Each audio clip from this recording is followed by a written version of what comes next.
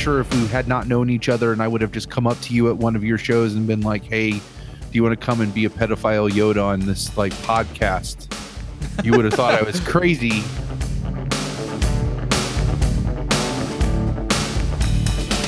I was so ungracious about the opportunity to talk about my album. Like, oh, what do you want to know, bro? It's like, what? God damn it.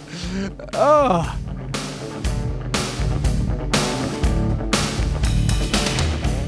My ex-wife can still go fuck herself.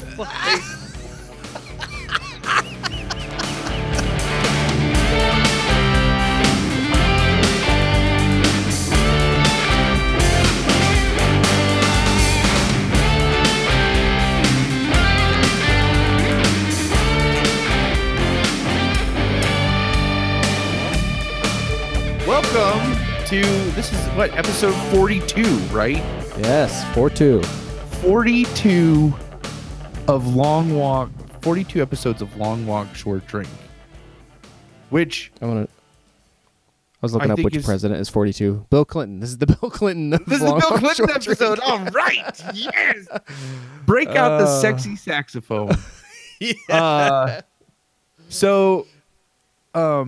First off, like 42 episodes is so awesome to me, and it's especially awesome because first off, this is Palmer, by the way, podcasting from Dayton, Ohio.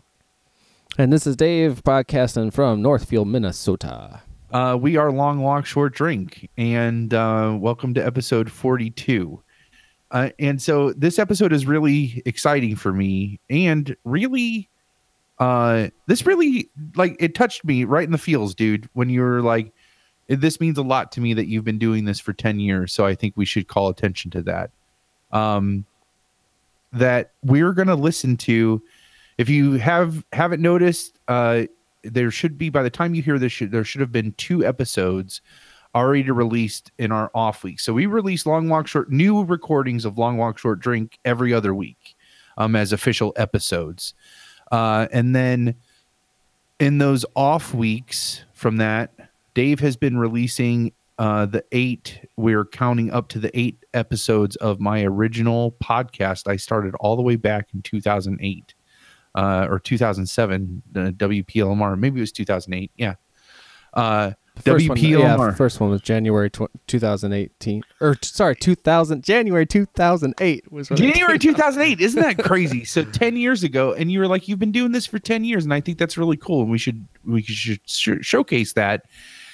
And so this episode is kind of to celebrate it. This is coming out in March. In March of 2008, the episode was released.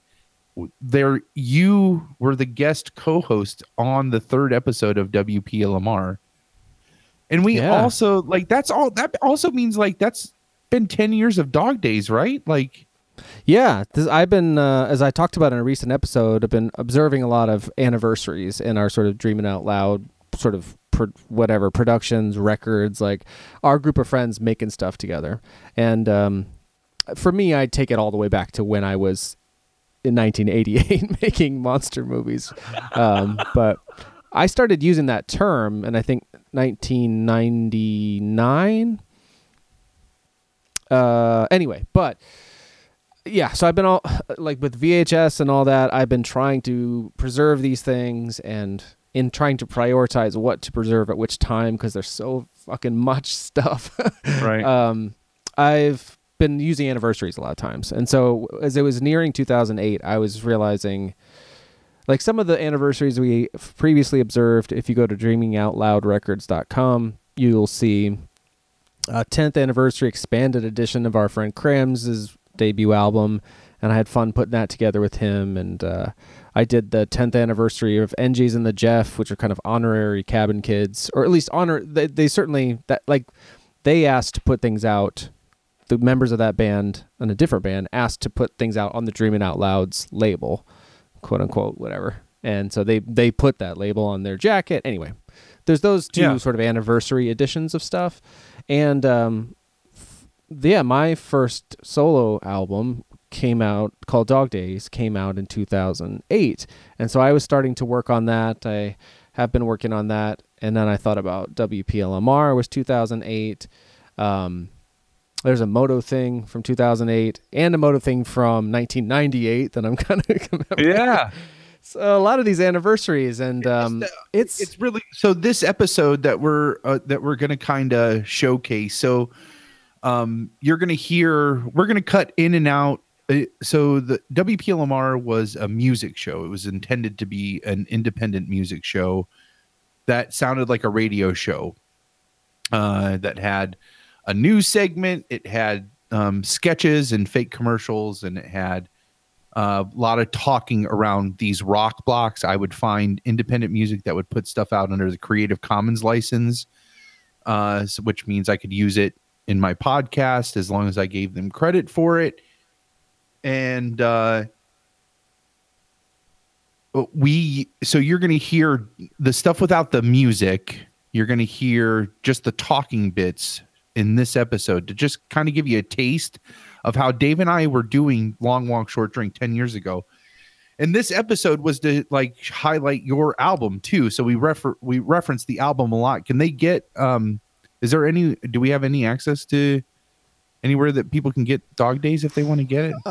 It is kind of someplace that I don't want to say where because of all the work we're doing to make it, sound. I'm working on a really expansive kind of amazing, like I don't know, like how I love these deluxe things. Yeah. I'm making one of those for myself. Some of parts of which will be kind of physical, but most of which will be digital. So I'm working on all that. But in honor, I did years ago, I pulled it from like all iTunes and everything like that, just because I was kind of embarrassed by it. And so I did republish and put out there the 2 singles from the album that songs that I liked how they came out and issued as singles at the time. So if you go like to your Spotify or wherever it is that you listen to music and search David Ullman, which is spelled Ullman, for those of you who might not know, the songs Deja Vu and Secondhand are both now available on those, like wherever you would find music. The rest will be available this year. Yeah.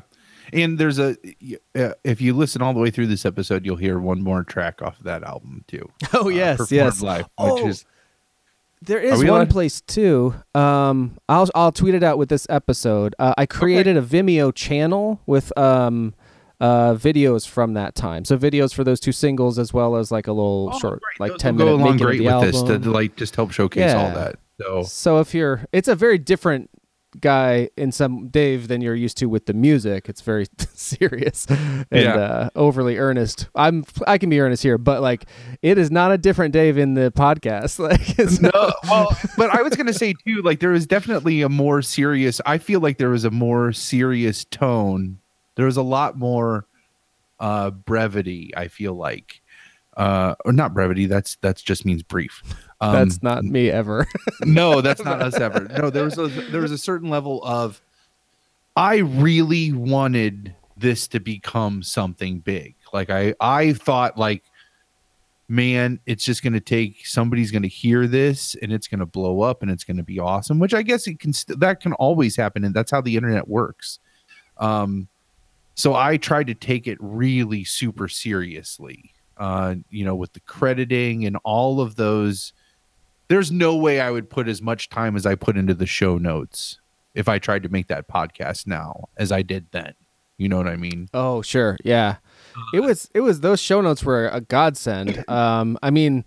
So I've been not begging. We've talked about it on the show though previously, where I have every once in a while nudged Palmer about possibly getting me the raw or the highest resolution files from these podcasts. So you'll probably notice a slight difference in quality, even if we're using our Google Hangout rip, because they were like, 100, I don't know, 120 or whatever. Like, yeah. And I think I only ever exported them from the projects. I never exported raw versions of any of this stuff. Oh, well, that makes me feel a little better as well, just knowing that we have the quality we could get. But the other great thing that I could never, it was a bummer to me that I knew there were extensive show notes, and that was a lot of what I was hoping you could uncover, because And like arguably, a lot of the music you can't use. Like that's the whole point of Creative Commons is like it's an honor system, and so you have to give credit if you're going to use something that's released under a Creative Commons. And I finally pieced together that was part of why you hadn't released the tracks, because I had told you years ago, oh, just use the files you have. They're not going to get, and but part of that was you needed the show notes to have credit for all that stuff. And luckily we pieced that out together on the air here, like on an episode of this, Oh, did we, about the metadata? Yeah, and I said, oh, if that's all you need, then just go into iTunes and go under like the song I forgot info. We did that, and that's where it was. You put them in the lyrics, and it was like the entire, like he would write a blog post essentially, but it was all embedded in these MP3s that I had for 10 years. So I was like, really? So I went to iTunes, I right-clicked, and there it all was. And so where we're actually publishing the ones that have music is not in our podcast feed, because anyone who does listen to our show, I'm guessing you listen because you like the dynamic of the two of us, right. And I didn't want to disrupt that with kind of this radio show. And we're playing this one as we are for you today because it literally is the two of us just from 10 years ago. But you can find the full podcast that Palmer created by himself 10 years ago. Today, now you can find them on mixcloud.com/DOL records. You can also find there the Long Walk Short Drink soundtrack. And that's kind of like SoundCloud for people who make mixes. And in some ways, the WPLMR is like a mixtape of sorts. It just has original content interspersed as well, like the sketches. And so, and actually what I did is I downloaded the Mixcloud app. I don't think it takes up much space, but if you do that, then like on your phone, as it switches to the tracks, I mean, I had to go in and edit the metadata in Mixcloud, which is fine. It's a pleasure to, though, be able now hit a button. So I've got your original like opening paragraph because it only allows for so much text. And then if you hit the drop down, you can see what the track list is with the music and stuff, as well as what you named the sketches. And then if you listen on the Mixcloud app, you can it'll switch with the song, the credits of what you're listening to. It's pretty cool. That's awesome. I'll continue to post those there for the run of this of WPLMR. I don't know what you would call it, version 2 or version 1 of the podcast. Yeah, version 1 of the podcast. And that, I mean, because I will never put those mix CDs out outside of our group of people. Those will never see the light of day. The original ones. Yeah. Right.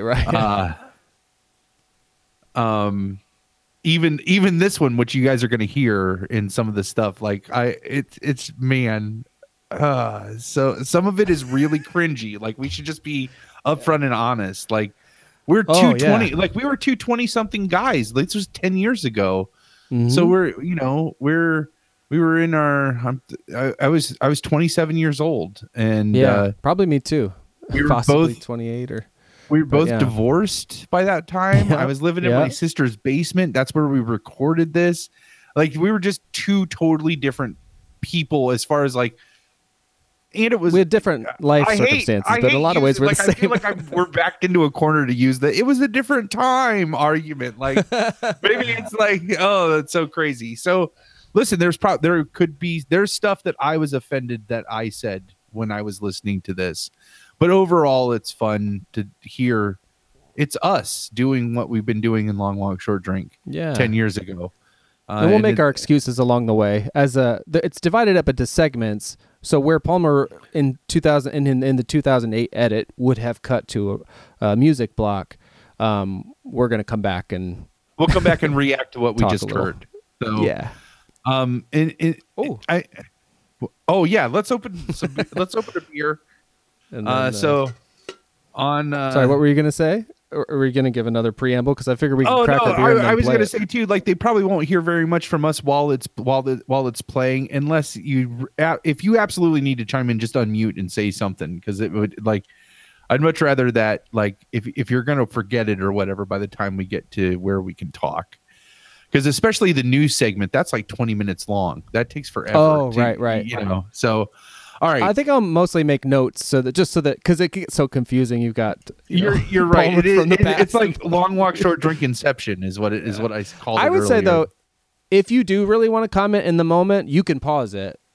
I'd say let's minimize that, but you can totally do that. Let's just wait until the breaks. I think that's the best way to do it. So, all right. Let's crack this, and then we'll get rolling. On 3. Okay. 3.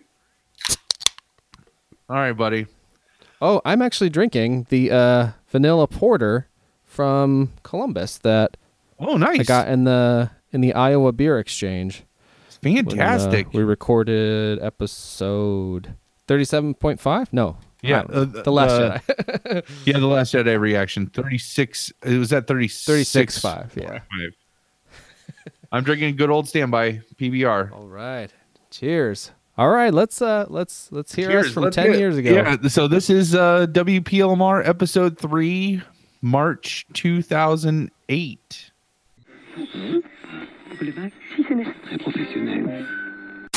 All right, awesome, and welcome to episode 3 of WPLMR. This is a special episode of WPLMR, just like I promised. Joining me in the WPLMR studios today, I have none other than David Allman. Go ahead and say hi, Dave. Good evening, good afternoon, good day. Whatever it is, whenever they happen to be listening to this. I got Dave in the studio. I've known Dave for, about 10 years now? Yeah. And, I mean, obviously, the small town that we go to, we know everybody since kindergarten, but we started hanging out with each other, I would say, about 10 years ago. And so, yeah. Love. yeah. And, of course. And, yeah, and recently, Dave has released, let me grab it here, an album here called Dog Days. Why don't you tell us a little bit about the album, Dave? What would you like to know? Yeah, I don't know, because I've watched, pretty much every interview and read every interview, and I've given them, so it's... Yeah, and you've given them, and so, they ask the same questions all the time, so, I don't know, you worked, obviously a very long time. Yeah, 3 years. On the album, and it obviously was well worth the time, because it's a brilliant album. And you're kind of notorious in our group of friends, for having, that one thing that you might be doing, other things. For 3 years. But, you'll be, you always have one thing that you would spend, an exorbitant amount of time on, and it's, usually about 3 or 4 years. Yeah, because there was the Crow thing, and you did that from high school for I messed around with that for a long time. Oh yeah, forever. And I mean, of course, Mm-hmm. during that whole time you were doing all kinds of other stuff. We had Palmer's Picks was in there at one point. Yeah. And, of course, that's the only thing that comes to mind to me. I made a lot of stuff. Yeah, I mean, there was a ton of things that you did and worked on, but that was the over encompassing project that you had. And then it's almost, it was uncanny, because it was you almost went right from that. And then I wouldn't even know, it wasn't that relatively long of a period of time before you started, you had decided, because I remember pretty early on when you said I think I'm going to do an album, this is what I want to do. And it wasn't, maybe a year or two, maybe in between The Crow finally being done, and then oh goodness, yeah, I don't deciding know. to go to the album. The timeline is tricky. Yeah, it is tricky, but I made movies for a very long time. Yeah, and then in the middle of all that, had a little group band, Steve, with some other friends, and then we recorded a CD, sort of piecemeal over summer. That was kind of exciting now to think about it, because that's more a concentrated time, and you make an album, as opposed to over 3 years. But yeah, I think that I got the bug for writing music then, and was encouraged to do so by the other guys, and that just sort of became a means of expression. But I never really wrote any more songs completely outside of Steve. I just sort of made notes and jotted down musical ideas, and then it ended up just sort of to the point that one of your Steve songs actually you brought on to this album. Two of them. Oh, really? Even wow. yeah. Oh, yeah. Duh. Unspoken was I guess what would have been part of Steve's second album, right? The awkward sophomore album. As the first one wasn't awkward enough, but Yeah, no, I've been very much focused on music the last few years, and then playing it out and all that. I have to tell you, I don't know if I've ever told you though, but like I've kind of been trying, not religiously, going to to all of your shows, but I have I remember being at like one of the first shows you did at Susan's in Kent, and then obviously now like to the CD release party, which if anybody listening was fortunate enough to be at that, it was an amazing show. I don't remember a good portion of it because I was buying beers like 3 or 4 at a time, but what I do remember was awesome, and that there was a lot of chicks with good racks there, which was great. Yeah, that does happen. But women have boobs. Yeah, they do. But anyways, but yeah, like you've definitely, I think, grown as a performer, like in that time, like because like you literally like, I don't know, there was times like where you were scheduling family things around playing out as opposed like not necessarily and not even just like family things, but like just like normal everyday life things around playing out. Like it was like I would say like there was even like a solid like 2-year period where like playing out was like that was your calendar and everything else went around that. And the only reason it's not that at the moment is because of the CD release party. Right. It was like I'm trying to get back to that because you have to be out doing that. It does wreak havoc though on your social life. Now, do you find as as an independent artist, like, do you think that's the easiest way to get your sound out there is like just by going to like the coffee shops and the bars and the, anywhere that's willing to like have like put you in a corner with your stuff and let you play for an hour or two? Like, yeah, I think that's the only way, really. I mean, granted the internet and all that, but we're all bombarded with like so much stuff all of the time, right? And it's hard to kind of break through to people, right? And live I think is the best. I definitely think that's one thing that's kind of like you would think that with the internet and like with the ease that just about anybody with a decent computer and a decent microphone and even like moderate musical skills, like they could put something together and they could. That's exactly what happened with me. Yeah, and like they could put something together and then they have multiple ways of sharing that with people. Yeah. And then you would think, I mean, because it's like a catch-22, because like it would be great. I mean, it's great because then you get to hear things from all kinds of people from all over the world, which was one of the reasons why I wanted to start WPLMR. But then you get to like to find like those diamonds in the rough. Like you have to sift through like a lot of like very I don't know the nicest way to say it, but like very well, it's like amateur, I guess is the best way. Amateur stuff. Like you have like, I guess there's grades of everything. So yeah, I mean that's the beauty of the things being the way they are is that anybody can make a CD, and then that's also kind of the tragedy of right. Right. And it is a catch-22. And we'll talk more about that later because there are things that are beliefs that I have like with the way things are going towards the music industry. But all right, well, tell us, like, give us all the nitty-gritty stuff, like the plugs and everything. Like, where can they go to find out more about, like, your gigs if they're in the area and all that stuff? Where can they get copies of your CD or, like, downloadable stuff of your music?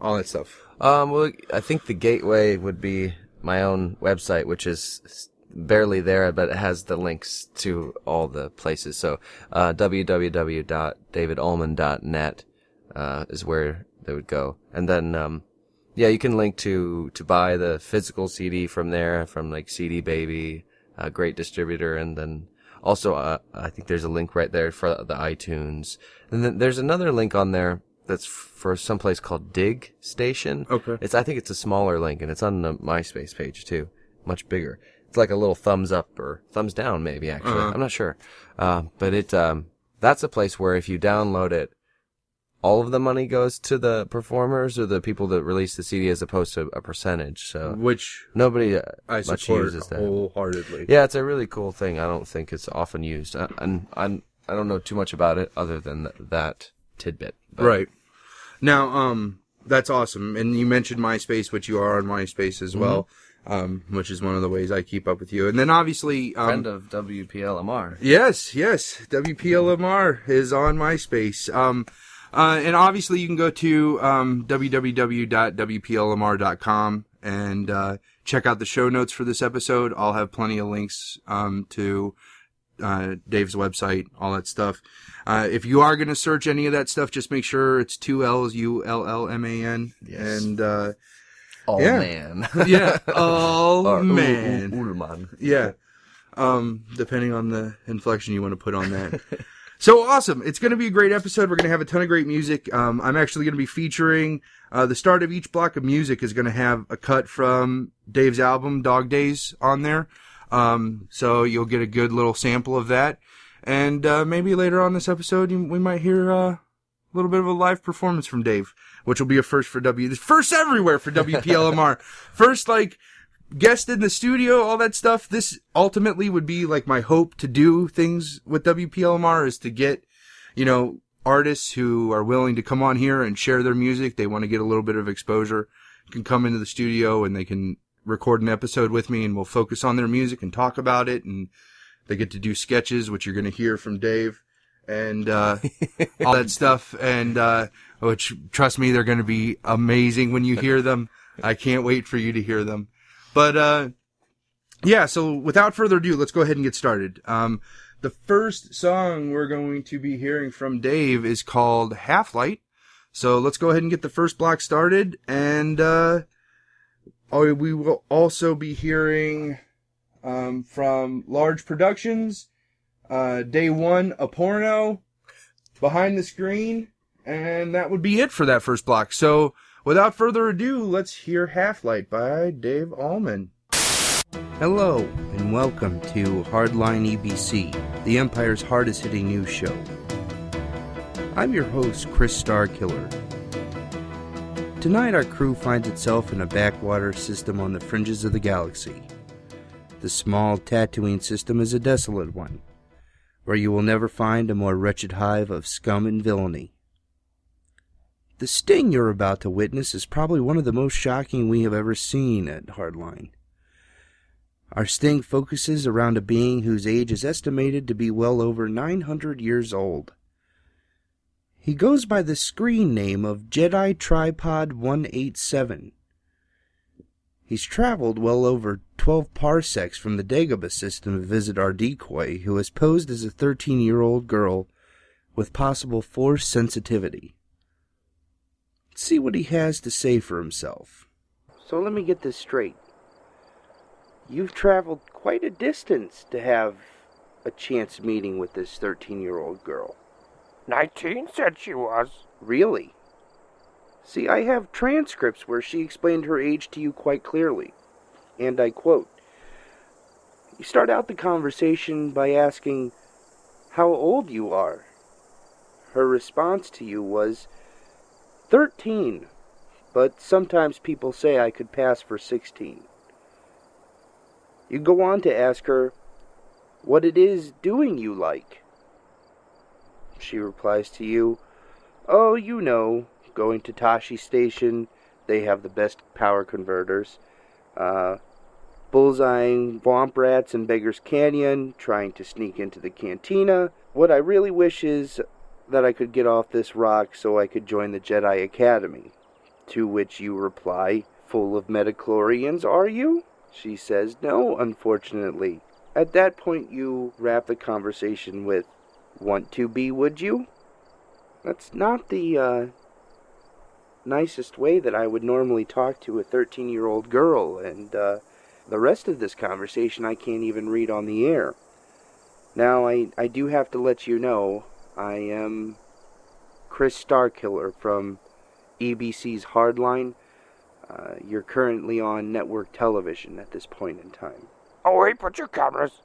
The Jedi you seek, I am not.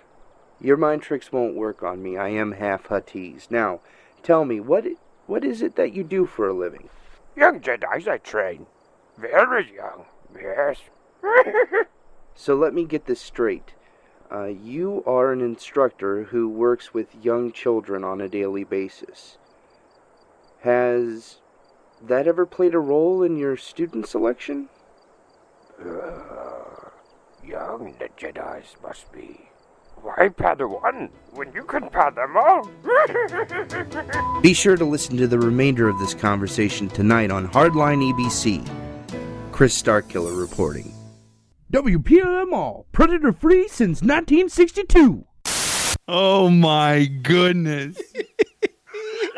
Holy shit. Meanwhile, back in 2018.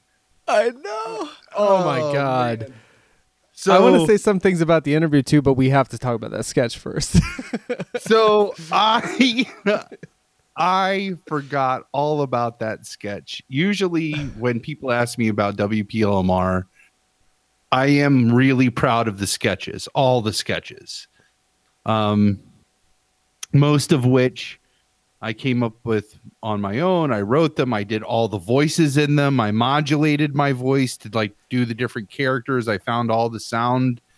There are Creative Commons open source sound effects, and so all of those were credited the same way inside of the show notes and stuff for the episodes. I was super proud of those sketches. But one of the sketches from this episode, which we'll hear later, is one that I always would be like, that's the one I was proud of. But I'm listening to this, and this one that we just heard, and I was trying to explain to Ash too, like, you have to remember, like, when we recorded this in 2008, that we had assumed we saw all the Star Wars movies we were ever going to see at that point in time. Oh yeah, we didn't get right. We're post prequels, but yes. Yeah. And so, like, no idea about the Disney thing. So please, Disney, Jesus, do not sue us for this crap. Right. But this could not be. This is the definition of satire. It's got to be, right? Like, absolutely. I mean, because it's so it's a spoof on the To Catch a Predator, which was huge, or was huge, had been huge up to that point, and I just thought, like, let's take the most innocent Star Wars character and just make him like, what if he was vile? And and that's what it was. But I was listening to it, and like, where he tries to use the Jedi mind trick, and he's like, that won't work on me. I'm half Huttese, you know, and like, I love the inflection on that too. It's such a great newscaster type. Aside, or like kind of brushing him aside. Well, yeah, like, man, and your Yoda is like spot on. Thank you. That was one of my notes. I was like, I'm pretty proud of my Yoda impression. It's so good. Like, it's so, like, the whole sketch all around. Like, I wish that this was one that I would have remembered more, because it's just so good.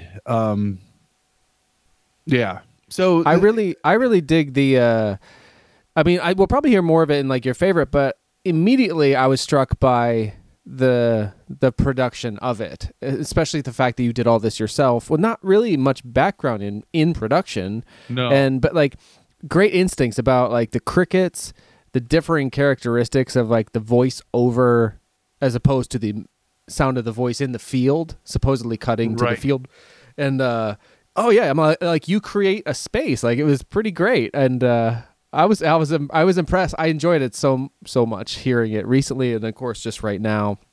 Yeah. I have a couple. So how I know that a big part of the podcast at that point was to have music, but yeah, where did the impulse to have sketches come from, and how did you sort of keep track and map them out, and how much of it was truly scripted? Let me just ask like 7 questions in a row.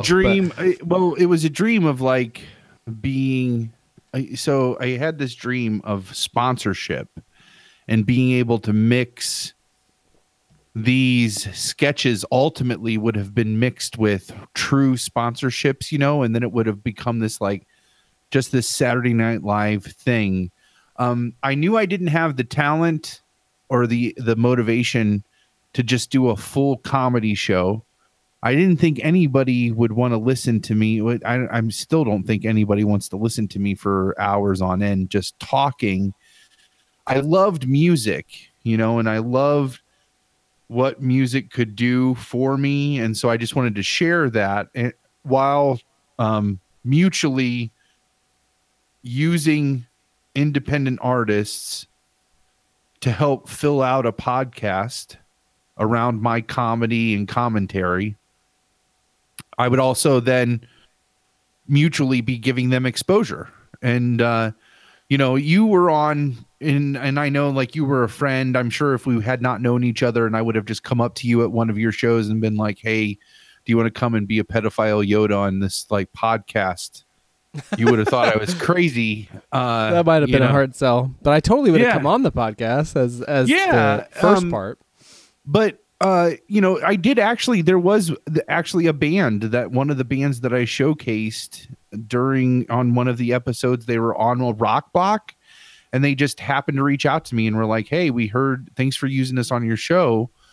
And I replied to them. I was like, "Would you be interested in coming on and doing an interview?" And that they did. Like 2 of the members came on. They like interviewed us, and they gave a new song. I got to play one of their new songs on the show, and like that was like the height of WPLR for me. Like that was everything I wanted it to happen. Like an artist sought me out to give me more content and help fill.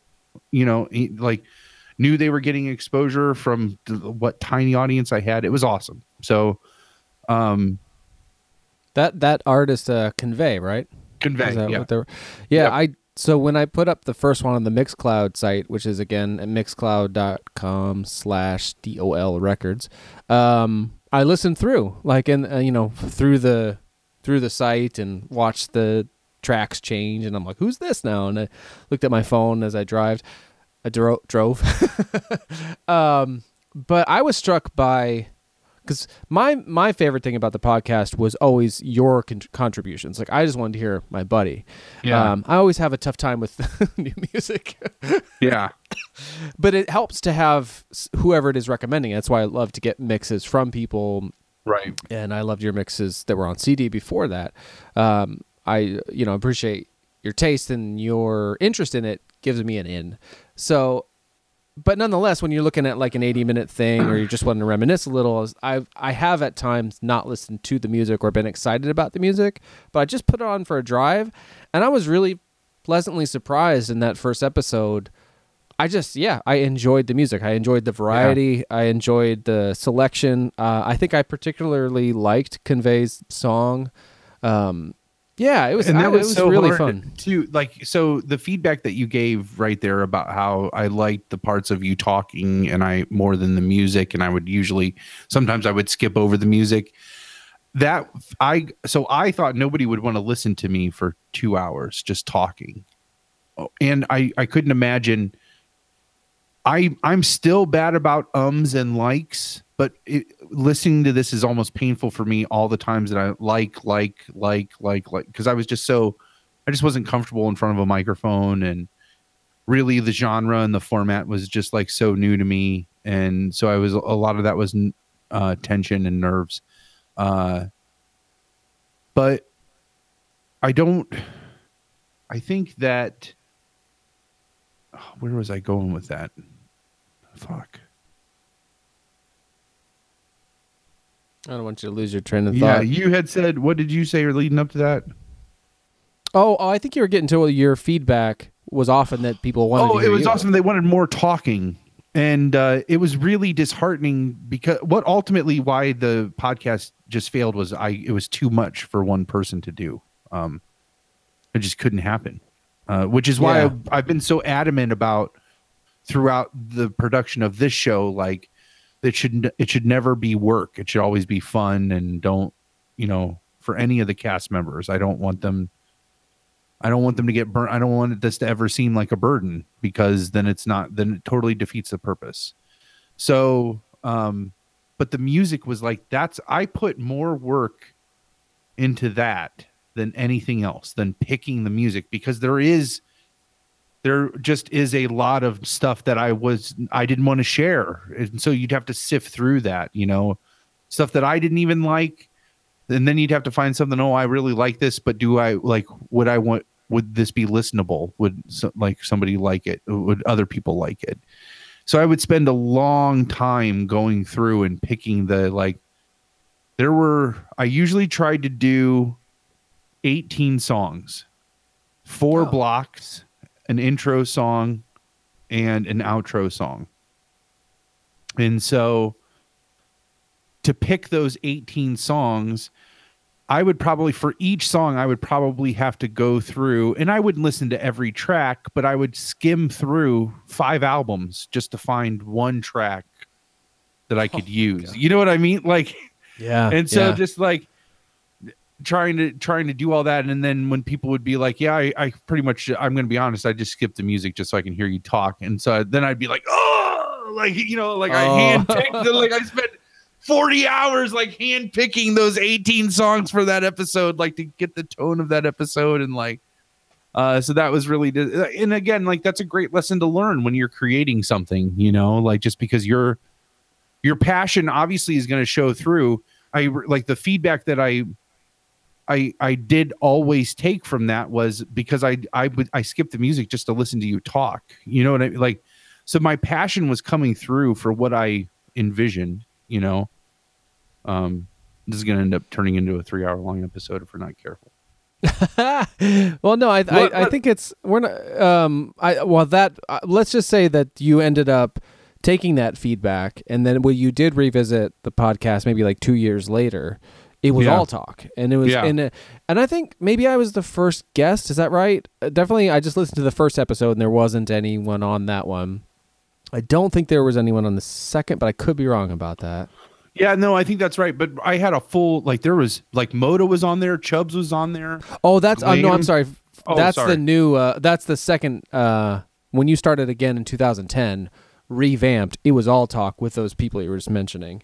Yeah. But in the original one, the first couple, I think, were you by yourself. And then I was maybe the first guest. You were the first guest on this one. And Sarah Starr, I think, was a guest on one of the episodes. We had, I do have a couple other guests in the 8 episodes that I do. Yeah. And I think that too, I think you probably gleaned from that dynamic that it was fun to have somebody there. Yeah. And you expanded on that in that second version of that podcast that maybe we'll share at some point. But that one's super fun. I'm excited to revisit that someday myself. But first, I'm going to revisit this whole run of WPLMR. And like I said, I was surprised, and I really did appreciate the music. But it is a good lesson to learn or to take. It's weird what people take from what it is that you share, right? Right. No, and that's and I guess maybe that's maturity comes from being able to look at that and be like, yeah, no, I totally get why you would miss. Like, I wouldn't want 18 random songs just shoved down my throat. But if I enjoy listening to somebody talk, like, I could totally see why you would skip over that music now. But yeah, I still would like, seriously though, I spent like, that was the showcase. That was the whole purpose of this first run of WPLMR. These 8 episodes was to showcase independent music. Because podcasting was still relatively new too. Like, it was. Oh yeah. Like, most of the giants in podcasting now were not doing it then, like in 2008 when you were doing this. The only one I know of personally is Kevin Smith was doing it in 2007. Yeah. But like all the big ones, your Joe Rogans, your Mark Maron, Nerdist, all that stuff, I had not started yet. And I had learned about podcasting from an educational conference. I went there. Really? And a teacher talked about how they used podcasting to keep their students up to date on assignments and studies and all that stuff in their class. And once I realized, because I had heard the word podcasting buzzing around, I was like, oh man, like, this is all this really is an MP3 file that you put online and people get notified when you put it online. That's really all it is. Like, that's how he essentially broke it down. And then, like, the next one I went to, the guy talked about all of these free versions of apps, these of applications that are really expensive, but they're free and they're open source. And that's where I learned about Audacity. So it was literally like back to back. I learned about podcasting, and the next one I got introduced to Audacity. And those two things, so then I was like, okay, how free can I do this, and how good can I make it sound? So I got really good music. I spent a lot of time finding good music. I had the free sound effects that were open source. Both of those were resources that were shared at that conference, at that educational conference. Wow, I never knew that. That's cool. And so I was like, okay, and I know I have enough of a creative eye that I at least know that if I'm entertained by what I'm listening to, then there's a good chance that somebody else might be, right?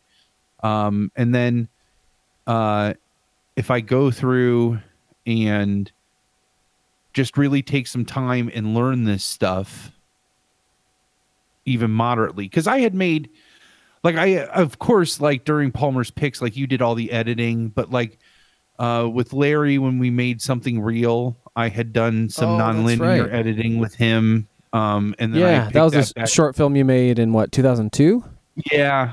I think that's right. And I had gotten a feel for digital editing, and so I was able to get into Audacity and really just play. And that's one thing too with any application like that, any creative application like that, you're really just going to learn by doing. You should watch YouTube videos to learn on one screen, and then while the YouTube video is going on, you should be playing in the application on the other screen. And so even YouTube as like a learning community really hadn't grown into that as much yet back then. But Audacity was really user friendly, and you were able to jump into it, and like you could get audio files really quickly, and then multi-track editing like really quickly, really approachable, and had a really extensive user community, so you could find out how to do stuff in there. Nice. And you're recording your side of the conversation tonight on Audacity still, right? Yeah, that's happening right now. Like I still use that program. I was using a computer that was a clunker for 2008. Like that computer was bought probably in 2002 or 2003. So it was already a 6-year-old laptop that all of this was made on too, which was another thing that was like, it was just this totally, and I still have that philosophy where it's like, you can get into this medium if you want to, you know what I mean? And I talked about that a little bit later on. I think we kind of have a conversation about something similar to close to that. Oh yeah. There's much more later on. So coming up. And actually, it's funny you said about the sponsorship earlier, because these days we actually do have a sponsor. We do have sponsors, yeah. And so I looked up, if I went to audible.com, which actually, if you go to audibletrial.com/LWSD, audibletrial.com/LWSD, and search, I think I searched podcasting. Yeah, podcasting. And I saw, so we can't vouch for these books necessarily, but you could listen to Podcast Launch by John Lee Dumas, a step-by-step podcasting guide. Dumas. Dumas. That's a dumbass podcast. The name is Dumas. There's a few other ones. There's a bunch, actually. Another for the top is Podcasting for Beginners. Start, grow, and monetize your podcast. Anyway, it's just so, but if you go there to audibletrial.com/LWSD, you could get one of those books for free, plus a free 30-day trial to the service of Audible, in which you can get, it seems like you can get any fucking book you want to listen to, at least anyone that we've mentioned on this show. So there's that. I did want to just give a couple of disclaimers about the interview quick to distance myself from that. It's so great. Like, you're so just yeah. I was so embarrassed about that. Oh, okay. I am super hungover on this day. Yeah, we had partied the night before, like really. Yeah. And then got up early to record. Like we kind of had like. That would be fine, except for when I perform later. I was like, fuck. But, yeah, so that was the thing that struck me most, was like, I was so ungracious about the opportunity to talk about my album. Like, oh, what do you want to know, bro? It's like, what? God damn it. Oh. And I was like, I love that when I was like, I know they ask all the same questions in all these in all those interviews, and you were like, yeah, and I gave them.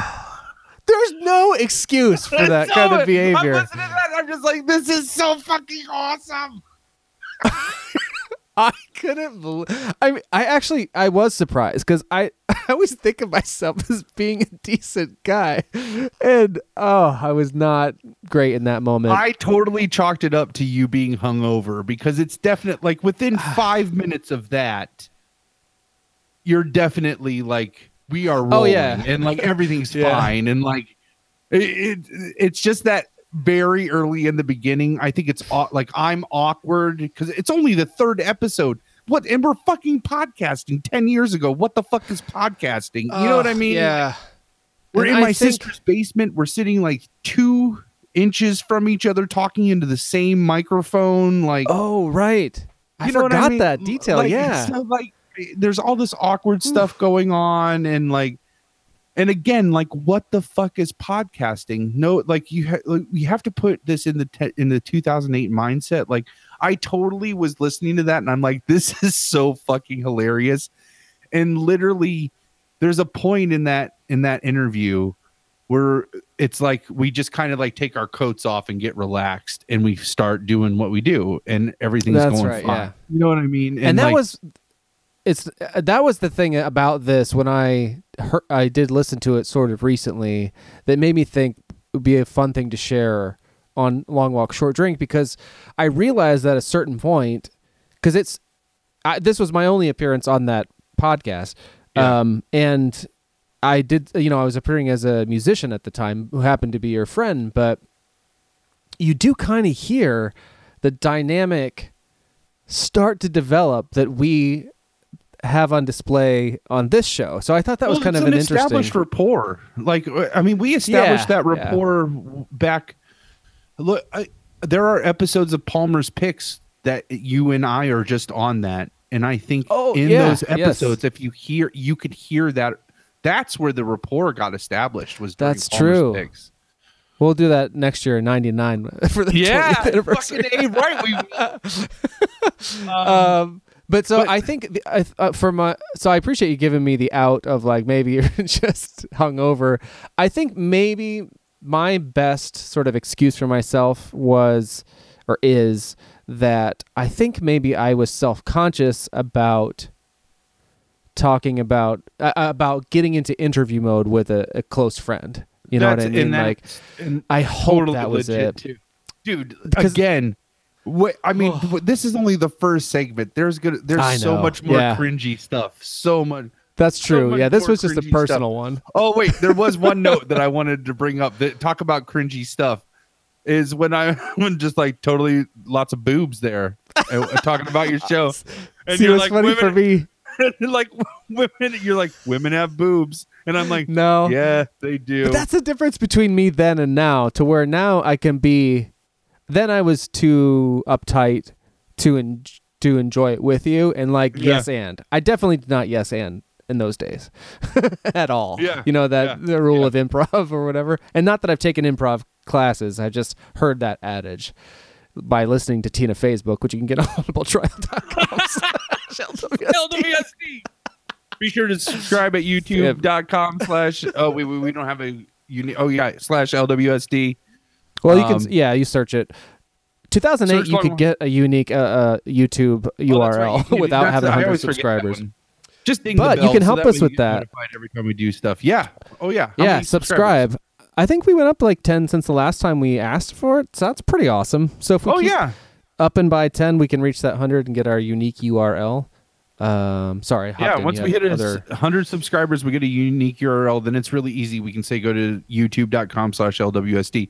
I think that would be that might help determine the winner if we like ever decided if we were going to continue to put out MP3 podcasts or just stay a YouTube show. There you go. I think if we start hitting those YouTube milestones, it would really help.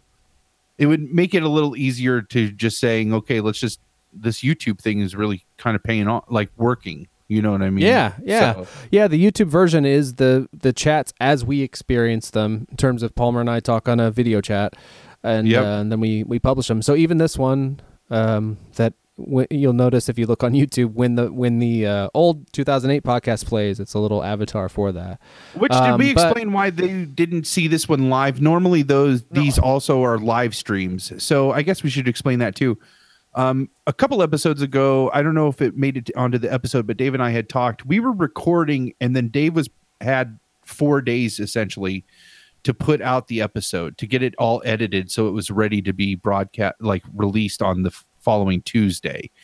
So it was like less than 6 days, I guess, would be the turnaround. We would record on Wednesday and it would be released by Tuesday morning. And so I had mentioned on that episode we should have a gap so that we could record on the off weeks. Then he would get a week plus those 6 days to get to edit and everything out, so he just wouldn't be under a time crunch. And so that's why this one did not get a live stream recording actually live, because it's just a private one, because we just recorded last week. So we're recording again this week to try to hit that gap. You won't know any of this. You're not going to. That's the beauty of all of this. The only thing is you didn't get to see this. You didn't have the chance to watch us live on YouTube, which is why you should subscribe. If you subscribe, you'll get notified every time we do go live and share it with you, where then you can interact with us while we're recording our episodes that get released as the podcast. Exactly. Lots of layers. Cool to hear, I know, yeah. It'd be cool to hear from folks, I don't know, where you listen, why you like, if you like the YouTube, if you like the podcast. You can reach us, you can find us on Twitter at LWSDpod. Also, you could email us by sending a message to lwsdpod@gmail.com. Yep. And if you're super awesome, be sure to review us in iTunes, Stitcher, that would be wicked. And Google Play Music would be great. Also, would it kill you to tell a friend about the podcast? Because that would be That's nice. the only way we're going to get to the 100 subscribers. That's right. This is not Fight Club. Please talk about long short drinks.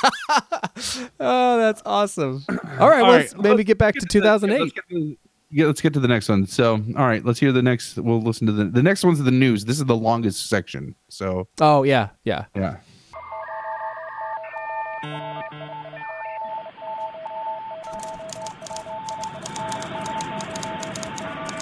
From the dark corners of the World Wide Web to your computer, WPLMR News. All right, and awesome to the WPLMR newsroom. All right, news for this episode. There is some great stuff here. I just love like this wacky shit, Dave, that just fucking just happens in the world. All right, so in people will pay for fucking anything news. There was two sisters who happened to find this cornflake in a box of Frosted Flakes that looked like the state of Illinois. Like they thought it looked identical to the state of Illinois. And what made it so unique, they say, I guess, was that it was larger than the rest of the flakes. It was like 2 inches by 1 and some inches, so it was like really large. So they put it on, they decided like, okay, we're not going to eat this. It looks just like Illinois, so we're going to put it on eBay because we know people will pay for fucking anything. So they put it on eBay. It starts making, like, all of a sudden, like, it skyrockets. Like, it goes, like, the amount of money people are willing to pay for it is huge, like, gigantic. Well, right before the auction ends, eBay was like, this violates our terms of, like, food sales. So they canceled the auction. Like, it was within, like, hours of it ending. And I according to the current, like, the new auction that just ended yesterday, they said that the bids were upwards of $200,000 for this. Like, which, okay, God. They since on the second auction, okay, so let me go back a little bit. So they canceled the auction. The sisters were pissed, obviously, if the bids, if it's true what they say on the auction that the bids got that high, because they thought they were going to make like fat cash off of a cornflake. It's amazing. How they discover the cornflake in the first place? I don't like really who like I don't know when that happens. Like, okay, so like you get up in the morning, you got eye boogers and all that shit, right? And you're like pouring your Frosted Flakes in the bowl, unless you're me, because then you're like eating cereal at like 6 at night, so you wouldn't have the eye boogers, I guess. But Like, they're pouring it, and it falls into the bowl, and, like, I could just see, like, this big dramatic moment in the kitchen. Like, the one sister is, like, ready to, like, pour the milk, and it's, like, at the crest of the gallon, you know? Like, tips her hands. And, like, the other sister, like, happens out of the corner of her eye. Ugh. And as I hack on the air, that's awesome. But, like, out of the corner of her eye, something in the bowl, in the sister's bowl, just, like, catches her eye, and she's just, like maybe, like, the light, like, the... You know, like the hand of God comes down and like lights up that one giant flake sitting on the top, and she like I could see her diving and like catching the milk in her hand. She's like, "Don't do it!" You know, and like that's where the saga starts. I hope that's what it was like. Yeah, like for that, like I could justify some of this. So they get in there, they put it on auction. eBay pulls it, so they go through with a fine-tooth comb, like what the policies, the food policies are on eBay. And they come up with this idea that instead of auctioning the actual cornflake, they're auctioning a coupon that's redeemable for the Illinois cornflake. So, oh my God. So like they can auction a coupon, that's okay, and then like they redeem that, like then the buyer redeems that coupon for the cornflake. So they were able to get the auction back up there, which now is for a cornflake, and I have it here. Hold on. I don't really know what Illinois looks like. So, really, so here's the eBay page. Now, the auction ended last night. The auction ended last night, yesterday, Friday, March the, I almost said August. So March the 21st is when it ended. So it ends yesterday, and the final price that they get for a cornflake, a frosted flake that looks like the state of Illinois, $1,350. Oh my! So they sold like a home computer printed coupon that is not redeemable for anything other than a cornflake for $1,350. Okay, and this is where if you go down here to the comments, are there pictures of them? I need to see these sisters. Yeah. Here you go. They're children. Yeah, like young kids. Oh my God! So it says, like, one of the questions that they ask on here is, like, I'm confused about the auction, because this, like, blew up on the internet. Like, they actually got, like, Illinois cornflake auction.com. Like, they had, like, in a short amount of time, this blew up all over the internet. Like, and so, one of the questions was, I'm confused about your auction. The auction I saw had a bid of over $200,000. Is this the same auction? And yes, we are the same auction, which did reach $200,000 before eBay pulled it, because we were selling unpackaged food. So, is that so wrong to sell food? I guess. But it talks about on here, like, obviously, I think, like, one of the reasons also that eBay did it was because it got too high. They couldn't guarantee the transaction. Because one of those other questions too is like, how are you going to ship it? So right. And that somebody else asked that question on there too, like, how are you going to ship it to guarantee it doesn't break? And yeah. So, like, if I'm paying $1,300 for a cornflake, I better get the whole fucking cornflake. Like, I don't want like corn crumbs when it gets there, you know. Like, if I wanted that, I'd go and I'd get like a beat up box of Frosted Flakes down at the grocery store. But thanks for Frosted Flake. Yeah, Frosted Flakes are awesome. I haven't had Frosted Flakes in many years. They're great, as Tony says. They are great. Cornflakes. Yeah. I'll go with them. But but it says on here that they had to authenticate every new bid. So I think a combination. They use the food policies as a reason to cancel the auction, which they knew was full of fraudulent. Oh. Yeah. Okay. So I'm not so smart. Fraudulent bids. I think that's how that technically worked. But in the end, though, they still got $1,300 for a fucking $4 box of cornflakes that happened to have one weird cornflake in it. So yeah.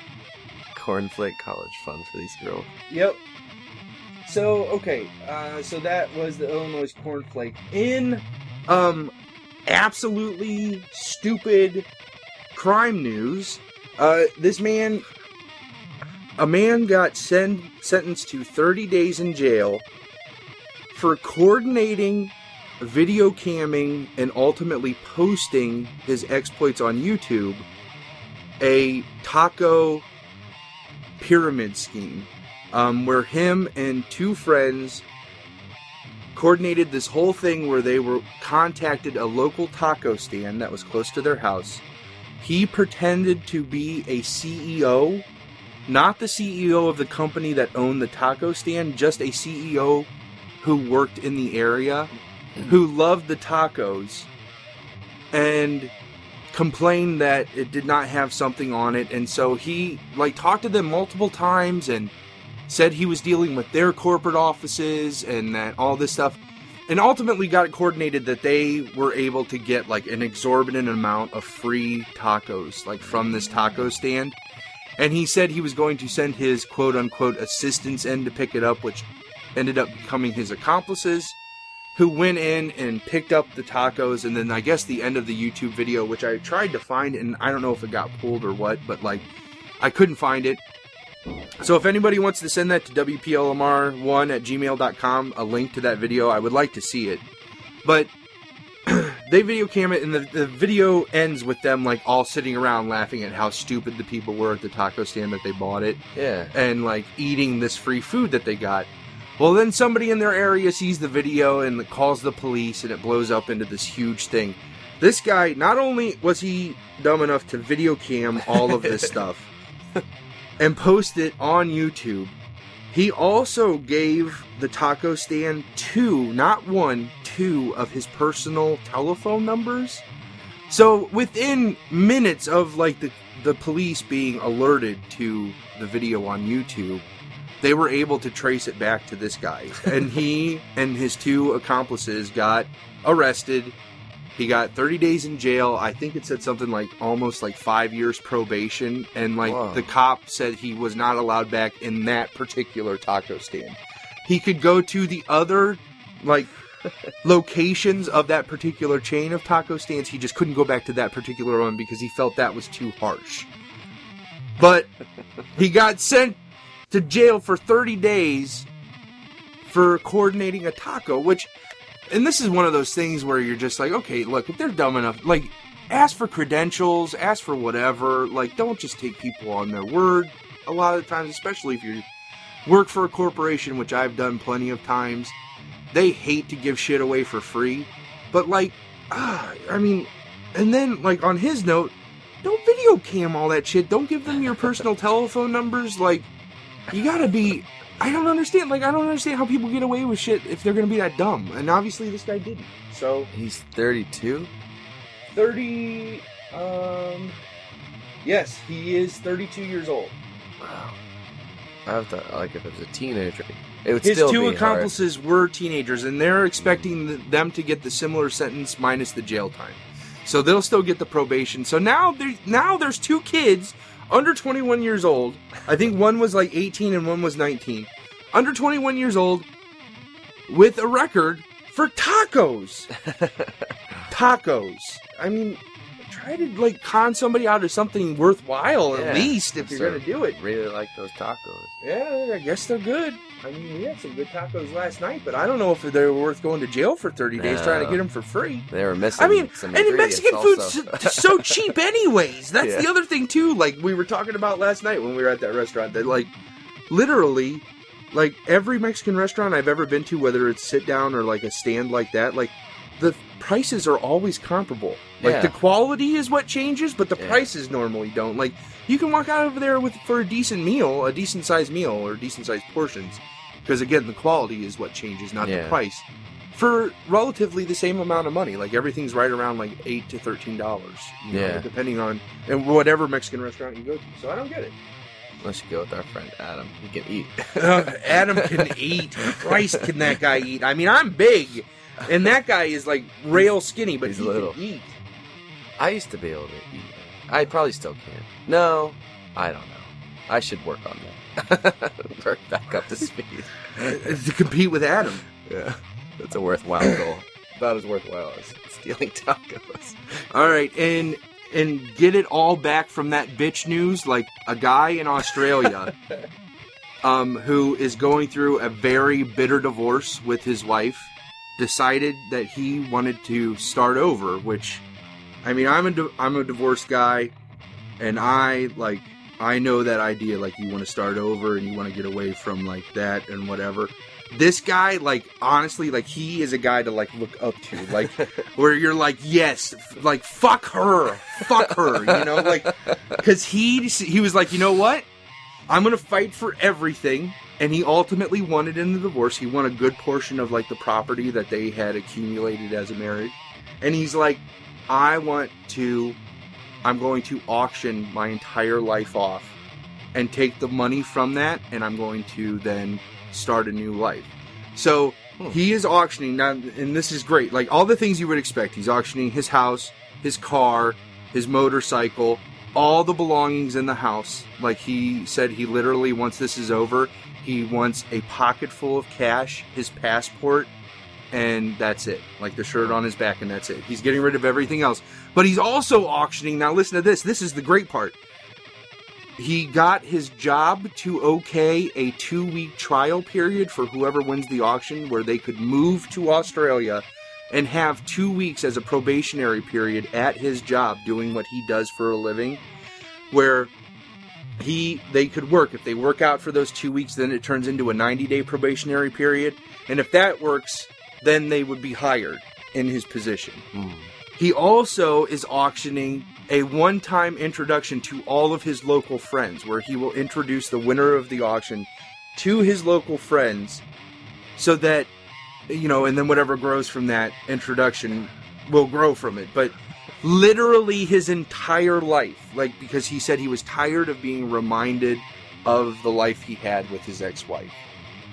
Fucking brilliant. Now, the great thing is, the only thing that the amount of money he's estimating for this auction is the price of his house. So, like, I think it said something like 300 and some thousand pounds or whatever they use in Australia. But, so, like, he's not even taking into account the cost of, like, his vehicles, all the goods inside the house. So, like, he fought to get all that stuff from his wife just to sell it, and he's not worried about making money off of that. He really just wants to make, like, he's budgeting to make at least the money that the house is worth. So, and I think that's brilliant. Like, he said, like, the first thing he's going to do is go back to Britain, visit his mom, and then from there, like, he loves the idea of just being able to get on a plane and say, what's the next flight that leaves from here? And getting on that flight and then going to wherever it goes. Wow. Isn't that brilliant? Like, yeah. That is moxie. That guy has got balls, like, big, giant brass ones, like, huge. Like, wow. I think that's brilliant. Like, I mean, I could never do that. Like, I love my family, and I love my friends, and, like, I'm pretty content with my life right now, but, like, I don't know, that's awesome. Like, that I'm going to fight for all this shit just so I can sell it and then do whatever I want to do. Because you're a bitch. Like, I'm brilliant. I love it. Love it. That is brutal. That's hardcore. He looks hardcore. Look at him, yeah. Like, look at the picture of him. He's just like, you know what? She's a fucking bitch. So I'm just going to do this. I love it. I don't know, like, how much that really hurts the other her, you know? I mean, is it really? I would think it would be, like, because I'm sure, like, it said it was a bitter divorce, so I'm sure, like, he got things that she probably wanted. You know what I mean? Like, not necessarily, like, memories or whatever, but, like, material things. Yeah. You know what I mean? Like, so, and I could see, like, he looks like the type of guy who would just be like, he's like, yeah, I know that's yours, but I'm going to fight you for it, and if I get it, I'm just going to auction it off. Wow. So that I can get one more plane ticket to fly, you know, to Abu Dhabi or wherever the fuck he wants to go. Yeah. All right. Wow. Awesome. I've saved the coup de grace for last. Like, this is the greatest story. Like, I found this 2 weeks ago, and it is the most brilliant story ever. Oh, no. All right. So, I don't even know how to start with this one. All right. Whoa. All right. This woman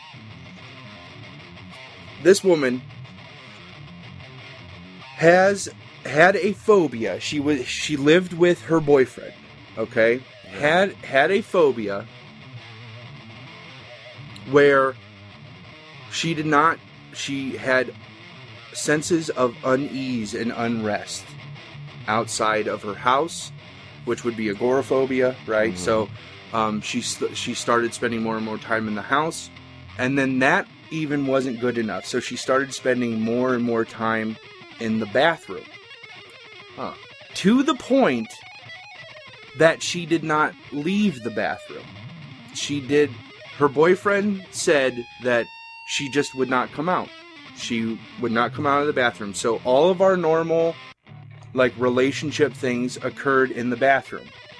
Which probably means they fucked in the bathroom and, like, they ate in the bathroom and they talked about their day in the bathroom, which I'm sure was kind of a one-sided conversation on his part. Like, yeah. She did today. Yeah. I took a dump and took a shower, looked in the mirror for about 2 hours, and... Well, I imagine she could take things to entertain herself. Yeah. She must have a television in there or something. Now, that's not the creepy part. Like, because it gets worse. Like, if it's not bad enough that you don't live in your own bathroom, right? Yeah. She ultimately got to the point where she sat down to use the toilet. Oh. And then just didn't get up. Oh, my goodness. So, finally... I can't even, like, it's just, finally he's realized there was a problem when she began to get cathartic, and, is that the right word? Lethargic. Oh, lethargic, okay. Yeah, cathartic is what you do to, like, relieve stress. Yeah. Lethargic, was beginning to become unresponsive, and, could not answer his questions readily. So he decided that it was time that he probably call somebody to help her with this problem. So the police come, they call the EMS. The EMS go in there. They go to get her up from the toilet and realize that she has spent so much time on the toilet that she has actually grown around the toilet seat to the point that they had to remove the toilet seat with her, take her to the hospital so the toilet seat could be surgically removed. Whoa. From her. Grown around it? Like, she had grown around the toilet seat. Like, it had embedded into her skin. Oh, like I just sat there sort of... So, like, the title says 2-year bathroom stay. That's how long they're estimating she just sat on the toilet. Oh, my God. They talked to this couple's neighbors. Can she walk now? Or, I mean, like... They are expecting, like, she has massive... Like, the reason why she was so lethargic was because she had a massive infection that was occurring. Oh, my God. And they said that she has extensive nerve damage, which they expect her to have to then spend the rest of her life in a wheelchair. Wow. So, 2 years they're estimating she spent just on the toilet. They started interviewing neighbors who said that, yes, they remember him being in a relationship with this woman, but said they hadn't seen her in over 6 years. Wow. So, there's a window of, like, I mean, because, okay, if she did the agoraphobic thing, she could have just been milling around the house then for a year or two. But, like, I would say she probably spent the vast majority of that 6 years in their bathroom, estimated 2 of which she spent sitting on the toilet. Whoa.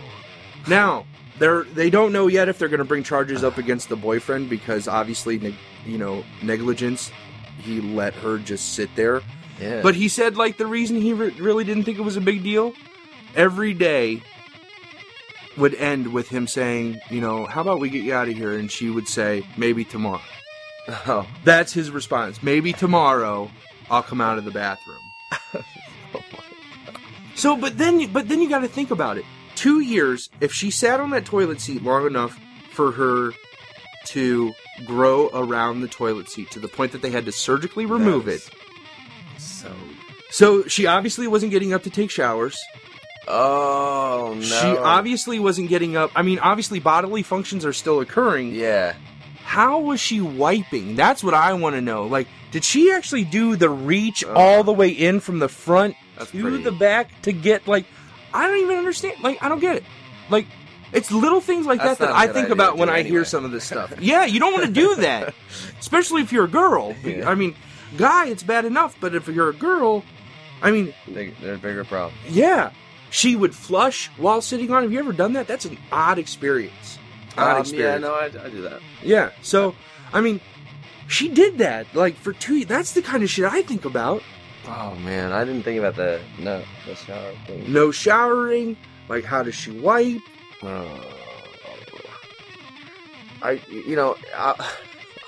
Obviously this makes me think of Lethal Weapon, as most things do. Yeah, well, of course. Remember his legs were numb and stuff? Yeah! This is fictional, but that was after like a few hours. Hell, if I get a good enough time where I'm, like, kind of into my book and I'm just sitting there, you know, I might be done with my business, but I'm still reading my book because it's a good part of the book. Like, I'll, like, go to stand up and almost fall over because my legs have fallen asleep. Yeah. Like, she did that for, like, long enough for her body to actually begin to absorb the toilet seat. That's all. I'm gonna die in the toilet. Yeah! Guys, That's cute. fucking nuts! Yeah, crazy. All right. I can't. I can't even begin. I can't even begin. It's just outrageous. I don't even know. Like, that's just... All right. So let's get back to everything. Coming up in the next block, we're going to hear another one of Dave's songs. It's going to be If You Can. We'll also hear from Oscar Brent, Flying Saucer Industries, and Gata. Oh yeah, We're gonna I'm hear excited Gata. about that one. And then Bert Jared will be the last one we'll hear from that block. So hope you guys are enjoying the show. I'm going to tell you right now it's going to be a long one. So, all right. We will talk to you again soon.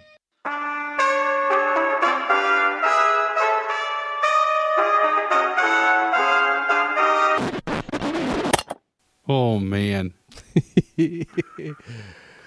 How about That's the Lethal Weapon there at the end? Like, that's what I'm talking about, where you can hear Long Walk. Like, even then, we're like still referencing the same shit. Like, this is on an earlier episode of Long Walk Short Drink, I said, I was like, man, I'm gonna totally sound like the uncle from Napoleon Dynamite. Like, if Coach would only put me back in '82, and like, this is proof we are the uncle from Napoleon Dynamite. Like, we're still like referencing the same shit and like talking about the same stuff. And Yeah. oh man, so I've learned over awesome. time to just lean into that, or lean into it, because I honestly value it. It brings me joy, and the older I get and the harder it is to find sort of inspiration and joy, I'm just like, fuck it, I'll take it from wherever it comes. Yep. And of course, for me, it comes from Lethal Weapon then and now. Oh, that's so awesome. It's also funny too. So this is one of the regular segments that I had on WPLMR, which was where I, instead of doing mainstream news, because I couldn't be topical, because I think I was trying to put out an episode every month because it just took so long to make them. Yeah, that's what I noticed. So I couldn't be topical, so I did this like wacky news. And I put this, all of it was that just became this unnecessary burden. Like, even the news started to become like, I started to become really picky about what was WPLMR worthy to be talked about on the wacky news, and just like, just needless burdens, you know, that weighed on the creation of the show. These news articles started to become one of them too, just trying to find good enough stuff. But the intro and outro for this, like, it's so funny. It is almost identical when I hear it to Learning from the Internet, like to the Learning from the Internet intro. Yeah. Which, did you do that? I mean, you knew you were referencing a little bit, right? But you probably didn't actually listen to the old. No, I definitely did not listen to it. I knew I was referencing it. I knew I was like, oh, let's do something like the news. I really like that. I really like that combination of all those sounds at the beginning, you know, like, yeah, there's like a typewriter going, and there's like a telegraph is going, and a modem sound goes off in there, I think. And that those dates like us as well, I suppose. But yeah, at the time, it still made sense. no, but that sound is still ubiquitous with the internet, even though kids don't even know what that sound is. I think it's still, it is a sound of the internet people know. Yeah, because what sound does the internet make? So that makes sense. Yeah. Yeah. So yeah, like it was really funny to just realize how close I had recreated that intro with the learning from the internet. Yeah, I love it. And the little white noise things are the same. So did you still have did you just go to the same place to get some of those noises, or I think so. Actually, I think I did go to the Creative Commons sound effects. I might have used some YouTube sound effects, some stuff in there. It was but it definitely was on my mind when I recreated it. Yeah, yeah. I love this. I love the shout out. This was definitely the segment where it started to emerge, like the dynamic a little bit that people experience now. We don't so much do news stories, but that idea of you getting, I love how worked up you get. I'm happy to like get you in that mode nowadays because it's it's fun for me. But I love your like, for tacos. Yeah, which I have a note about that. Like, so the taco scheme, it's like, don't give away corporate shit. Don't record your crime. How about just don't commit the crime? Like, I never say that. Like, how about not steal a bunch of tacos? Like, that's funny. You're in it for the logic sometimes, and I'm just like, he gets so worked up about tacos. Yeah. Well, I mean, you go through all that just for fucking tacos. Like, if I'm going to do, and then just to get caught because you put it on YouTube, that's just stupid. Yeah. The other one I made note of while we were listening is I was like, get it back from that bitch news. Oh, I have a note on that too, because my note is my ex-wife can still go fuck herself. Can I make that one of the opening quotes? Yeah, absolutely. She could fuck herself back then. She can fuck herself now. Like, she can still go fuck herself. That's fantastic. Man. Yeah, I think I was not as open back then about that. Like, in all my music stuff, like I made that Dog Days album in the wake of a divorce, a young divorce, and a short-lived marriage, and I didn't have the courage. I guess I was still too ashamed of that to actually own up to it when I talked about the album. So even as you were saying that, I didn't bring it up, and that was something I learned later too. Just that whole idea of what people actually value and what you're trying to communicate. And I learned more and more that while I was being super honest in some ways, that was like one small omission. But I just learned more and more that those things, those vulnerabilities, are strengths. And I think the thing, if anything, that people like and that I certainly enjoy about what we're doing now is just that. It's like, it's only vulnerable, you know? I mean, granted, there's a lot of bravado and we like, you know, shout and break balls, but at the heart of it, it's you and I being very honest with each other. So yeah, I was not surprised. I remembered being evasive about that stuff at that time, but it was great. That's why it's so great that you own that emotion and where you're just like, go fuck yourself. Yeah. Like, and get it back from that bitch news. And then you got, you know, all wound up. That's what makes that fun. Yeah. Oh man, that's so And of course, hilarious. that's a profoundly gross news story, but oh man. Well, so a couple technical things too. So I chatted about the oh yeah, the heavy metal music really gets to me. So I knew nothing. I didn't even know what gating was. And I was super self-conscious on the talking parts of, I smoked back then. The logo for this actually is me with a cigarette in my mouth, a cartoon version of that. And so, and I still you made that logo, right? I'm so impressed now. I find that logo really nicely like sets up that podcast for me, or really, I don't know. I always loved that logo. That was one of my, that was another one. Like I used Inkscape, which I still use. I use Inkscape to develop the Long Walk Short Drink logo, you know, like nice. All of this was in that what came, that was another one of those free programs. They have these free programs that are because Inkscape is an open source version of Adobe Illustrator.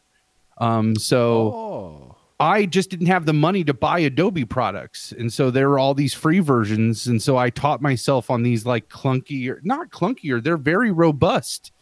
I actually am starting to look at video editing software, and there's a really popular free one like that Scorsese edited Wolf of Wall Street on.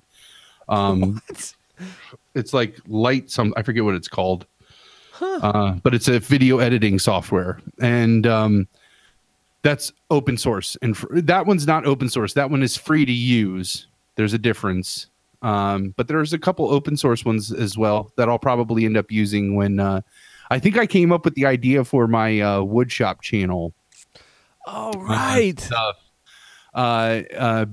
It's either going to be Big Dude Tiny Shop or Fat Dude Tiny Shop, one of those two things. Probably Big Dude. I like Big Dude a lot. Yeah, that's probably better. Like the other one's kind of funny, but you could outgrow it or come to like be like, I don't need to hear that today. When you finally get to see like my shop tour, it is teeny tiny. But I got a camera, like a GoPro camera to help. Oh, cool. Stuff like it's not a GoPro. This was a $40 kit, and it shoots 4K video for $40. Really? Like, whoa, that'll be in higher definition than this. Yeah. So, but I didn't know anything about gating, and so I felt you can hear my breathing a lot in there, and okay. That's why I played that heavy metal music. But it's so distracting to me now. A lot of that stuff I'll put backtracks on there because it helps hide like the background noise or the ambient noise of the area that you're in, you know. Yeah. It was a simple cheat. So that for those of you who are amateurs like us, one way that you can an easy cheat that if you're noticing a hum, like an ambient hum, because you don't have a studio, you're just recording in a room, or if you're breathing a lot, you're noticing you're breathing a lot inside the recording, and you just can't get that. You don't have the capability to put an audio gate on, which if I misrepresent what this is, Dave, please correct me. But it's basically like you can put that on so it will only record noises that reach a certain loudness. So if your breathing is actually kind of quiet compared to your talking, so you're able to gate out all of those noises that occur like that are quieter. I'm just imagining like some kind of reoccurring, though probably seldom occurring segment where suddenly Moto breaks in. It's like, actually, gating is this. And I'm sure I'm totally misrepresenting. No, actually.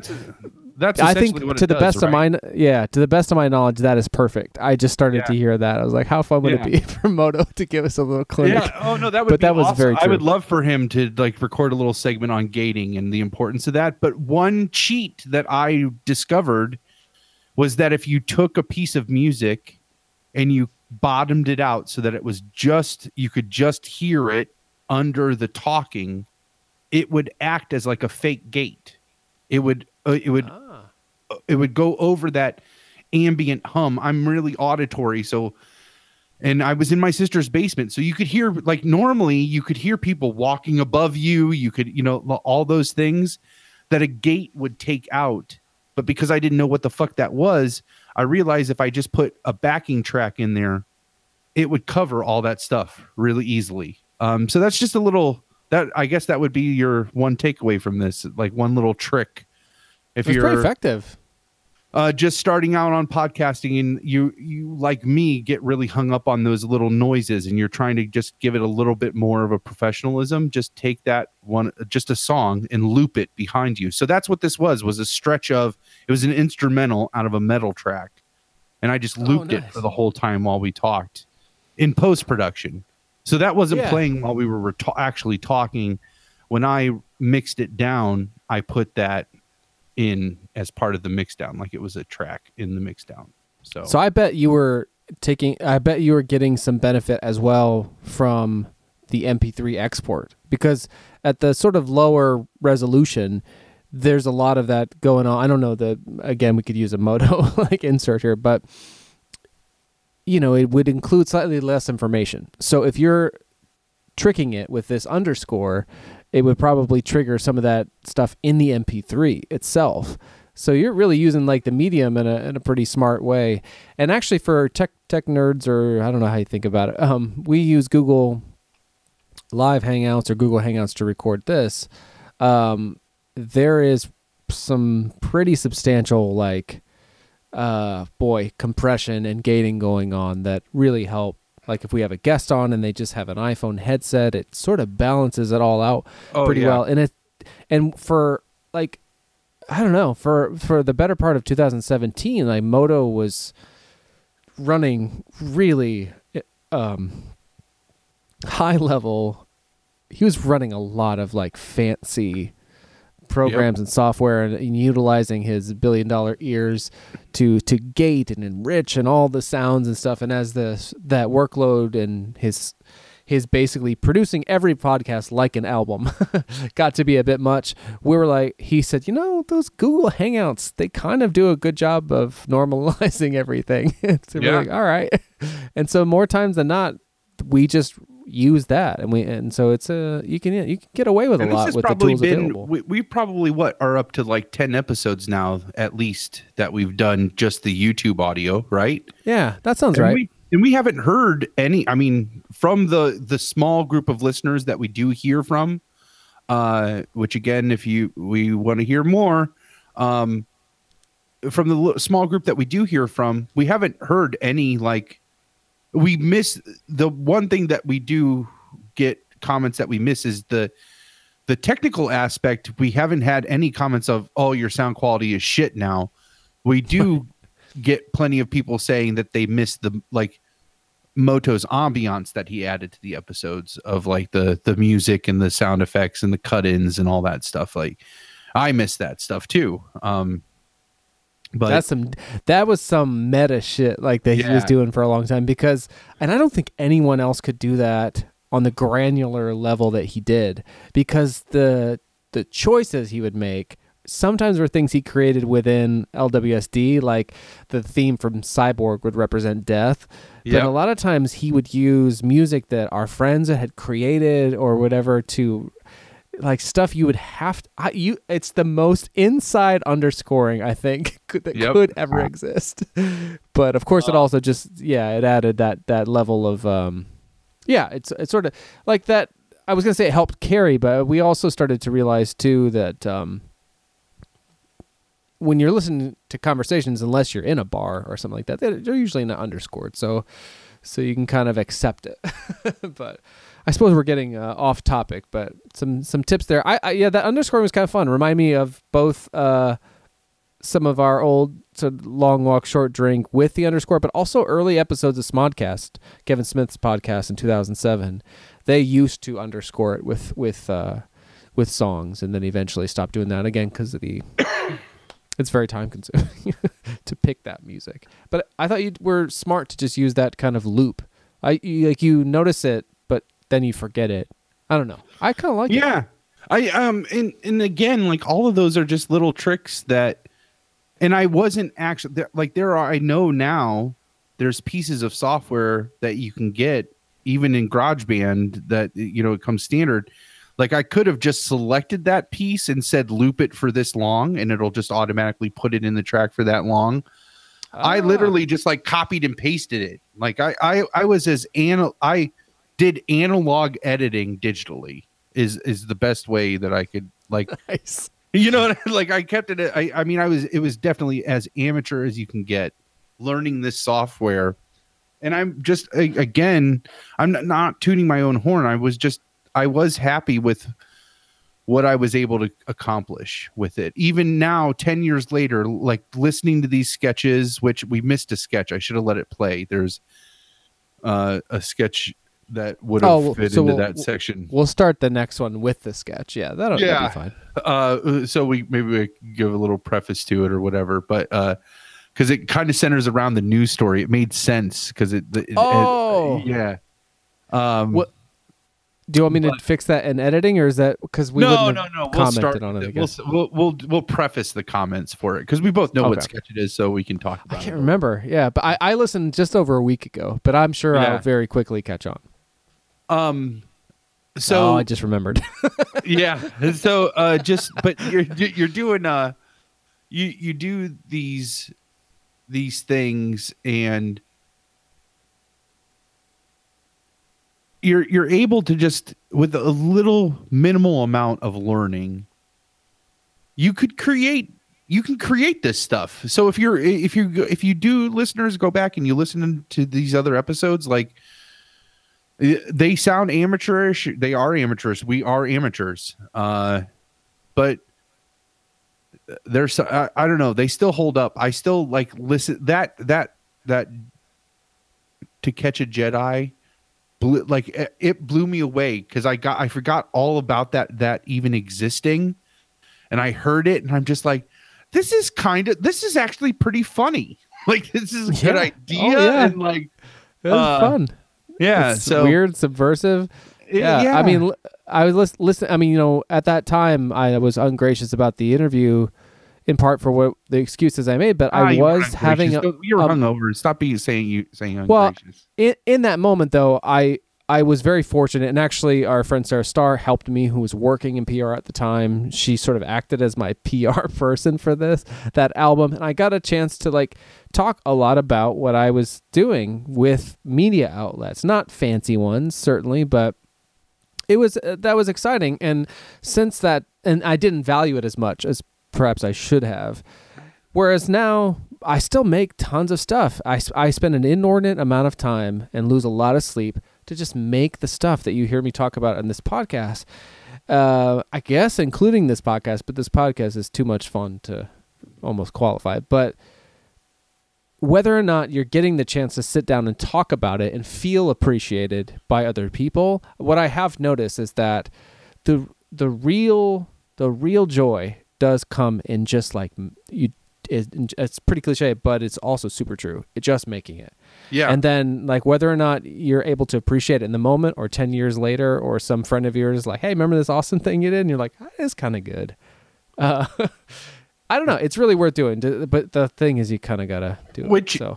And I'll embody, I think I embody that 100% because this is a guilty, I am guilty of.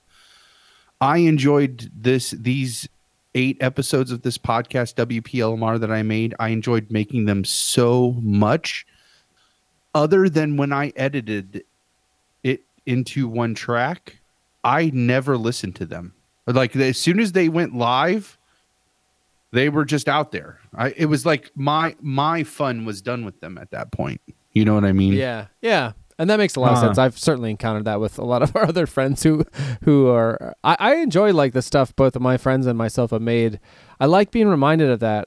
Even as you feel like, oh man, that's this other person, whether it's me or other friends or family members and stuff. I listen to these things or watch these things that were once done, and I can relate to it myself. Being like, oh man, how did I have the courage or the drive to get out there and do that in that moment? What I guess I'd like to take from it a lot of times is that is who I am. That is who I was. That is who I still am and can be. This is you too. You did that. That's amazing. That's someone you can look up to your past self in some ways, and get strength from that. Maybe that sounds conceited. I don't mean it that way though, because I think it's easy to doubt yourself and look to other people who achieve things as well, that's for them to do. You know what I mean? Yep. So to look back and be like, I did that.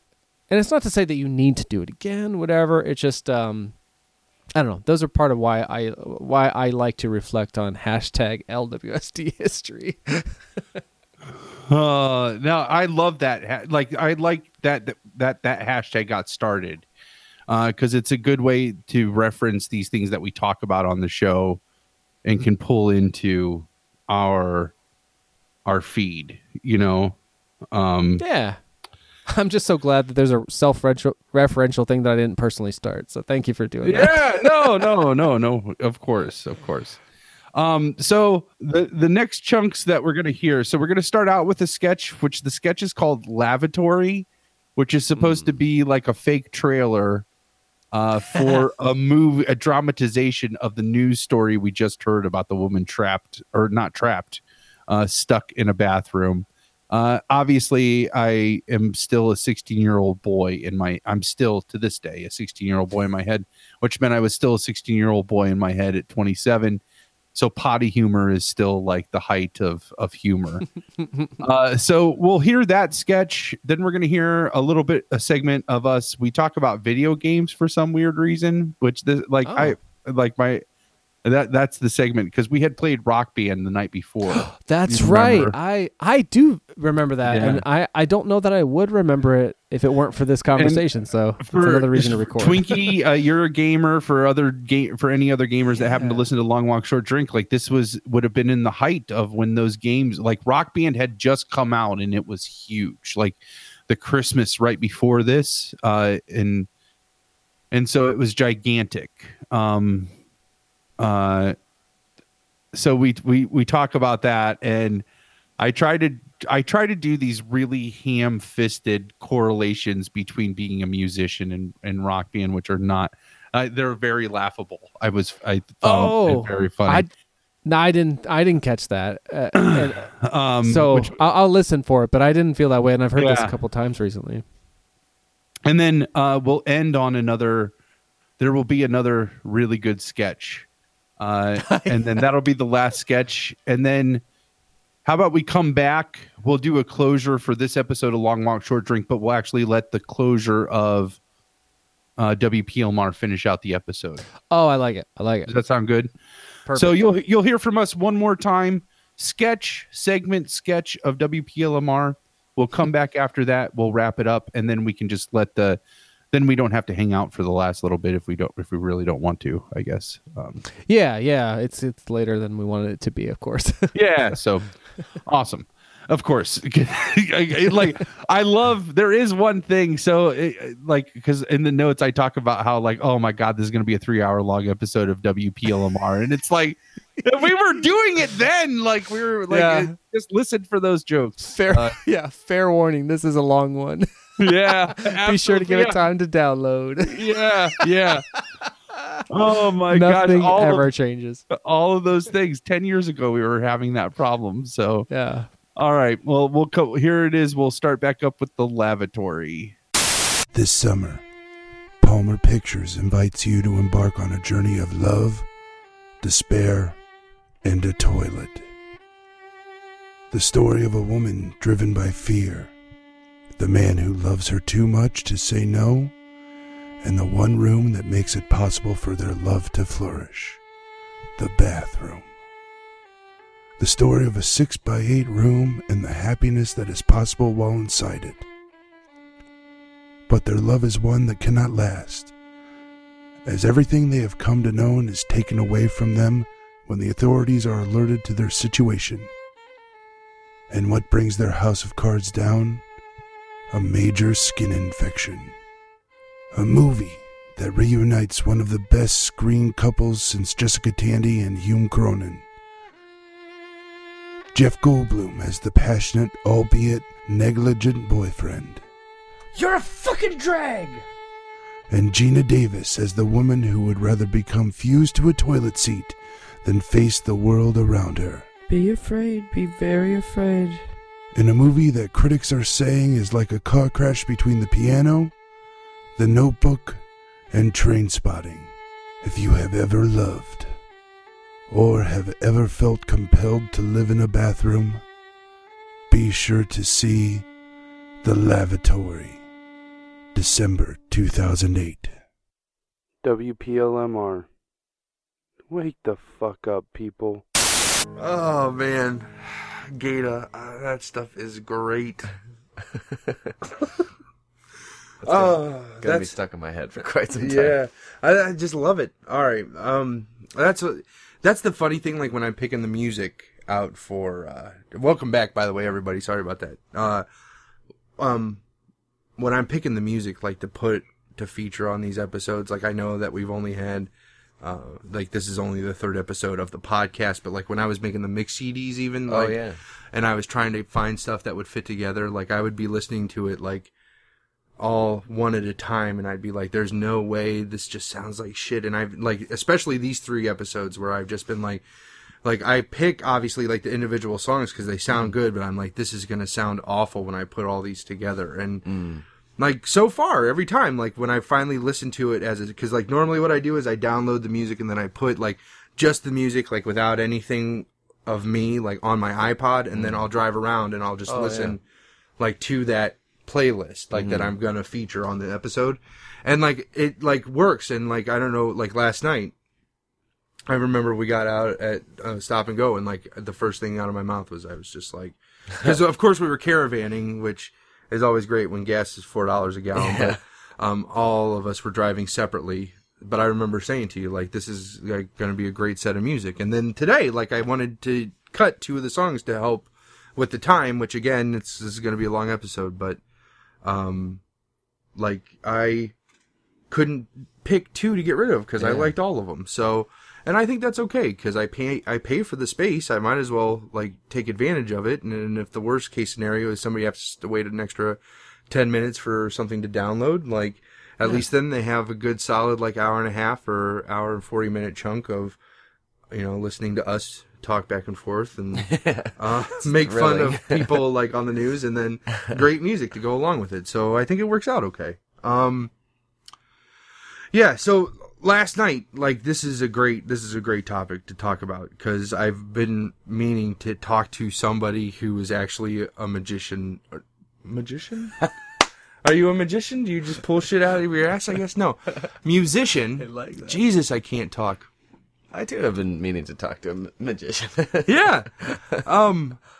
No, to talk to a musician who, because last night you played for the first time Rock Band. Right? Oh, yeah. You know?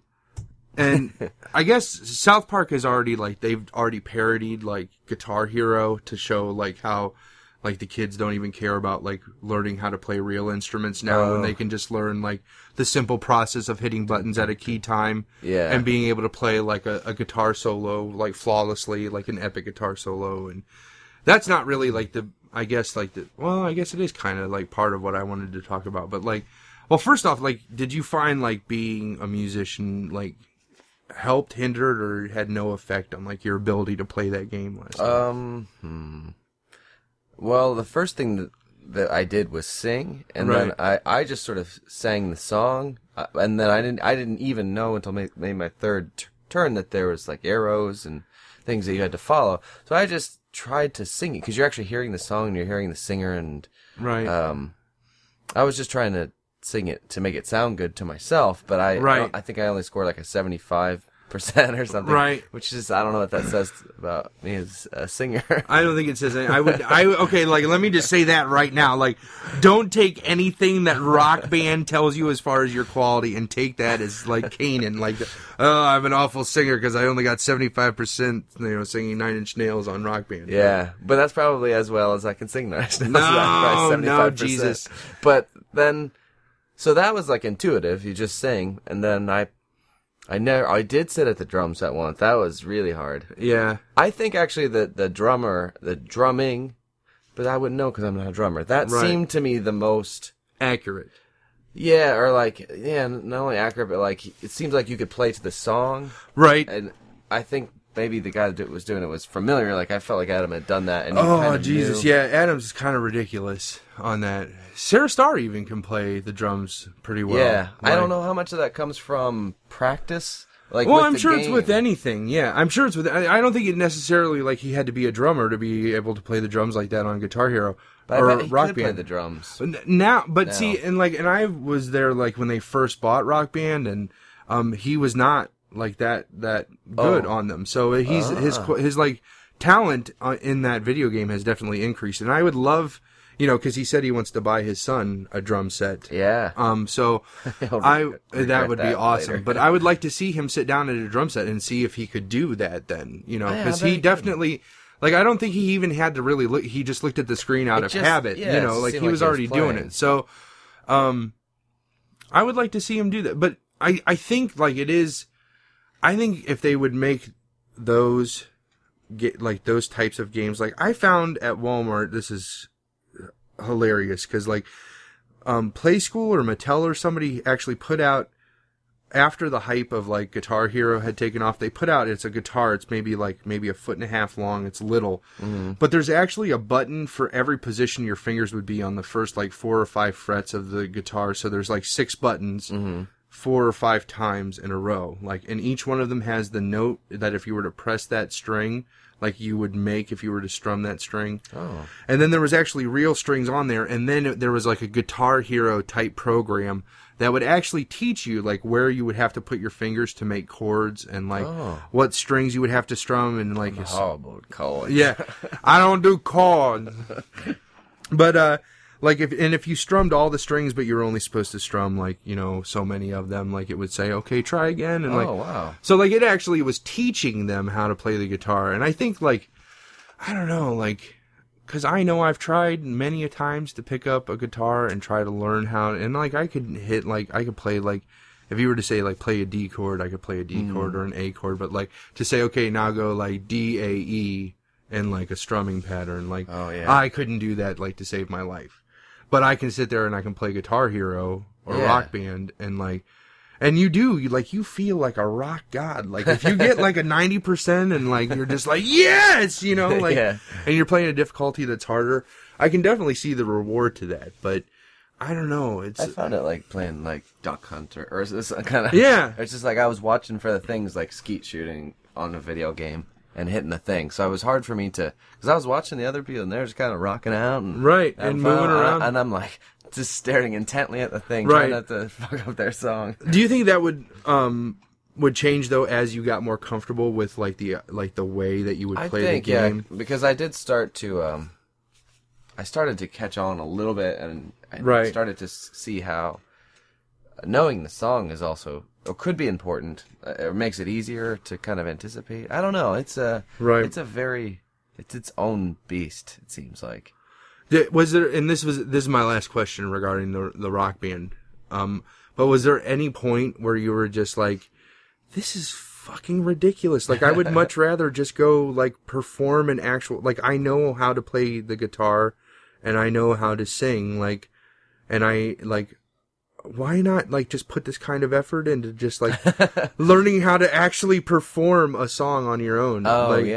Like, did that ever run through your mind at any point in time? Like, yeah, I mean, I guess so. But I mean, I do all that, and that's not all. I mean, it's a lot of fun, but it's a ton of work, and it's not always very rewarding. And I don't know. I think if people enjoy it, then that's fine. It does seem strange, that it's like the way that it's set up. Like the drum part makes sense, but the way the rest of it is just. Yeah, I always said it was like Dance Dance Revolution, but you just use your fingers instead of like having to actually move around. Maybe if it were like Wii, like I part of the problem is I don't like video games very much as a way to like spend my time. Right. But like I played that Wii, Nintendo Wii, and I love Wii. That was that was very interesting because in fact I was sore the next day from bowling. Oh, yeah, absolutely. Like because you feel like that little controller only weighs like 10 ounces, but it's still like, you know, from doing it constantly. And I love the Wii ball. I hate bowling in real life. Like, bowling in real life is the fucking bane of my existence. But I will Wii bowl forever. Like, I love to Wii bowl. Like, that's good shit. I would say if they could make a Rock Band for Wii, that would be awesome. Because then they have Guitar Hero for Rock Band, but it's still like Guitar Hero. Like, I mean, it's still the same way. Wii, you mean? Yeah, that's what I meant. Like, yeah, if it could be like air guitar or something, or air drums, I mean, that would be fun. Yeah, I could see that. They are making like a Wii orchestra, I heard, where you actually you conduct. You have an orchestra. And you actually conduct with the Wii remote. So, like, you're doing stuff, and you can write music in it with the orchestra and, like, doing all the stuff. So, I can't wait for. Yeah. So, that's going to be awesome. Well, I think the Mattel thing is good, too, if you can kind of teach. Absolutely. Absolutely. If you can get kids in there, like, that's awesome. So, yeah. Awesome. Spectacular. Man, that's awesome. That's the only reason I play video games. Yeah. And I'm in complete goddamn control. This is happening to me. What's gonna happen to you? Fuck. I bet your wife's gonna butt fuck somebody someday. Don't even let's. The Fistfoot Way, everybody, go see that movie when it comes out. It looks brilliant. Bust-ass should be in every movie, I'm pretty sure. Danny McBride, one to watch. Yep. Larry, that one's for you too, buddy. All right, so let's get this rolling again. That's awesome. So we got keys to my shit. Keys to my shit, man. We already heard that. We got another one from Dave's album coming up. Secondhand. It's a really good one. After that, we got Louis Ling and the Bombs. We got Richie Reinhold, Galileo, Jemex, and that's it. So, without further ado, let's get this rolling. Hello and welcome back to Walken's Bedtime Story Hour. Here's your host, the definition of sweet dreams, Mr. Christopher Walken. Hello, little man. Boy, I shared a lot about you. When we left Goldilocks, she was being a bad girl. She was trying to avoid the pesky wolf. She'd already had the late-night rendezvous with the 7 dwarves and got sidetracked when she went to the gingerbread house to kick some old lady into the oven. Whoa! See, kids, the old lady was talking to Goldie all wrong. Wrong tone. She'd do it again. Goldie stabbed her in the face with a hot soldering iron. The old lady wants to know where Goldie went. She get angry, asking the same question a second time. She says, "Where did they go?" I told her, "You get Goldie in a vendetta kind of mood. You tell the angels in heaven you never see evil so signally personified as you did in the face of the woman who killed you. Girl, little girl, Goldie. Angels. I played an angel once.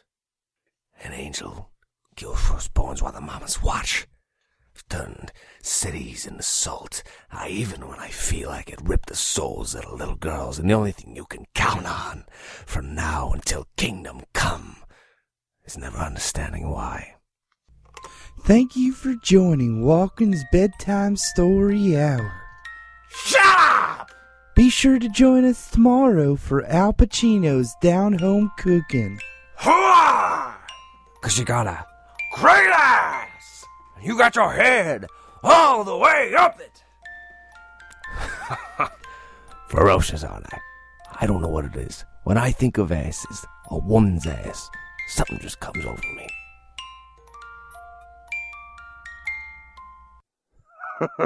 WPLMR. Creepy.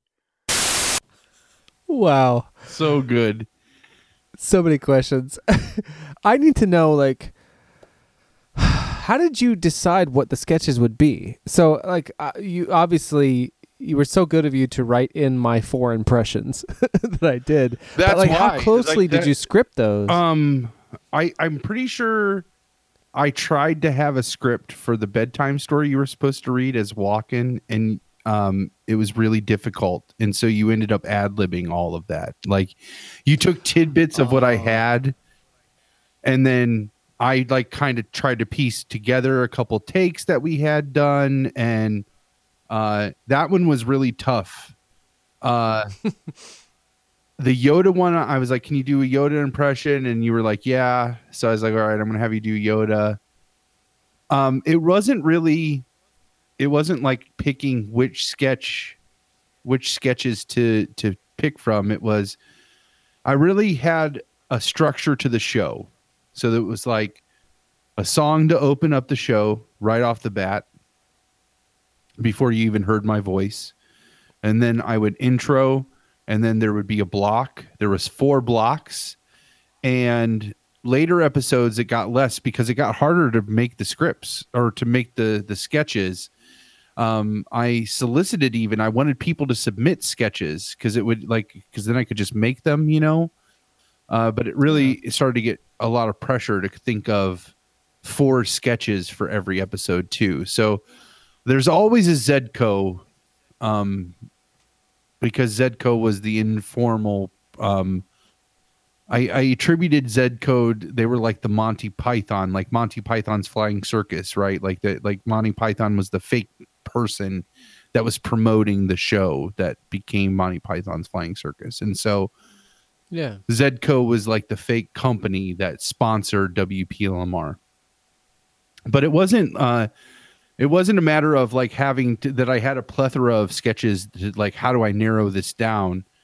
It was just driven by, I need a sketch, because it was like, okay, so a block would be a song, sketch, song. Like there would be some kind of WPLMR bumper, like a radio show. You know, like you can't hear two songs on a radio without knowing what station you're on, right? And so I would want that to be in there. And so then a way that we could bump it up was maybe do a sketch in there in the middle. And so they were sketches. They were like, what impersonations can you do? So let's write them around that. What if Walken told, and then it was just ideas. Like, what if Walken told bedtime stories? What if Yoda was a pedophile?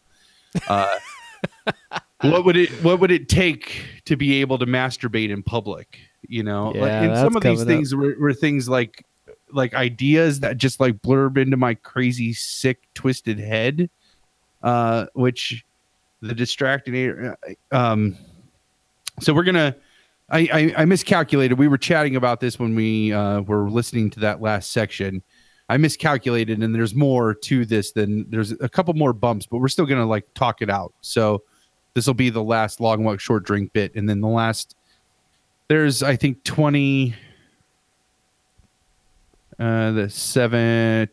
minutes left of the WPLMR that'll play out after we're done with this. So you'll really hear good stuff. Yeah, you'll hear in that some of the best stuff of the show. So the Distractinator is in there, so Zedco. I talked about this on an earlier long walk short drink episode, but Zedco was the sponsor, where it was like I was obsessed with zombies in this era of my life, and so that's what the Z for Zedco, because British says Z for Z, and so and then the Co is like Ronco, like Ron Popeil's company, who was like the king of infomercials, and I loved those infomercials. So I envisioned all of these products were things that would be sold late night, like in the in an infomercial. And so the Distractinator it was like, to me, it was like the height of my comedic presence, that I could, like, creativity, that I could come up with something like this. And it was a wind-up dog that you set on fire that would distract people so you could masturbate in public. And not just masturbate in public, though, because it's the Distractinator, not the masturbator. It's also so that you could public urination and defecation, public showering, all of those things that you could use the Distractinator for. And I kind of play the distressed citizen who first catches Dave masturbating, and then in the same voice says, like, when the Distractinator is being used, because it's supposed to be like an infomercial. And so it's like, it plays out like a stupid infomercial. But I love when I come back where I'm like, oh my gosh, I swear somebody could be masturbating right now, but I wouldn't even know it because there's a puppy on fire. Like, I say that line like 8 times, like, there's a puppy on fire, because that's what the Distractinator is. So, but yeah, you'll hear that. You'll hear a live. This is going to be the first time your music has been like a full song of yours on Long Walk Short Drink, right? Yeah, and it's not it's not a great performance, and it's not a song that most people seize upon. Here's the thing. Yeah. So I'm listening to a lot of performances from this time, and I did it pretty heavily for 10 years and got progressively better. And you hear about a lot of things like that. It takes about 10 years to get good at something. So I'm in like year 3 at this point. But one thing that I was doing a lot at that time that I probably still would do, but it was like this mixture between me playing an acoustic guitar, and this song that you'll hear is kind of appropriate to that vibe. up until the last like 15 to 30 seconds where I just sing like I'm in a rock band. And in this case, I'm over modulating the mic. I'm hungover as fuck. But like that was the part that everything was building towards for me. And so I didn't have the presence of mind. I've been hearing all these tapes from that time as I'm working on the special expanded thing. And I so often reference you in the audience, and I just can't thank you enough for coming to so many of those. I don't think at that time I appreciated how much effort it took to be at that kind of stuff. So I keep hearing myself in these performances being like, Palmer. Like, and I hope I appreciated it appropriately at the time, but I feel like I probably... Yes, you definitely did. I never felt like it was a burden for me to like, oh, I'm going to go to these shows and Dave's not even going to know I'm there. Just that you always acknowledged me when you were like, hey, Palmer, you know what I mean? Like, yeah. I mean, it's so much so that you can even do that. Like, I definitely felt appreciated for coming. Of course. It always meant a lot to me. So anyway, it's not the best representation of my music, but I always wondered for 10 years, I've wondered, because I feel like on the day you gave me a number from the CD, like play track blank. And I was like, wow, nobody ever talks about that song. I was like, I wonder if he gave me the wrong number. Is that the song? Do you remember if that's the one you wanted me to play?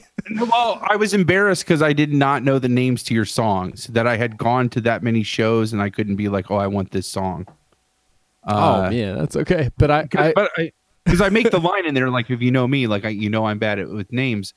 And there's even, I mean, other than like the singles that make it of my favorite CDs, there are songs that I love on those CDs that if they weren't singles, that either they sing the song, the name of the song in the song somewhere for you to pull it out, or it was a single that blew up and you know the song just because that's what it's called.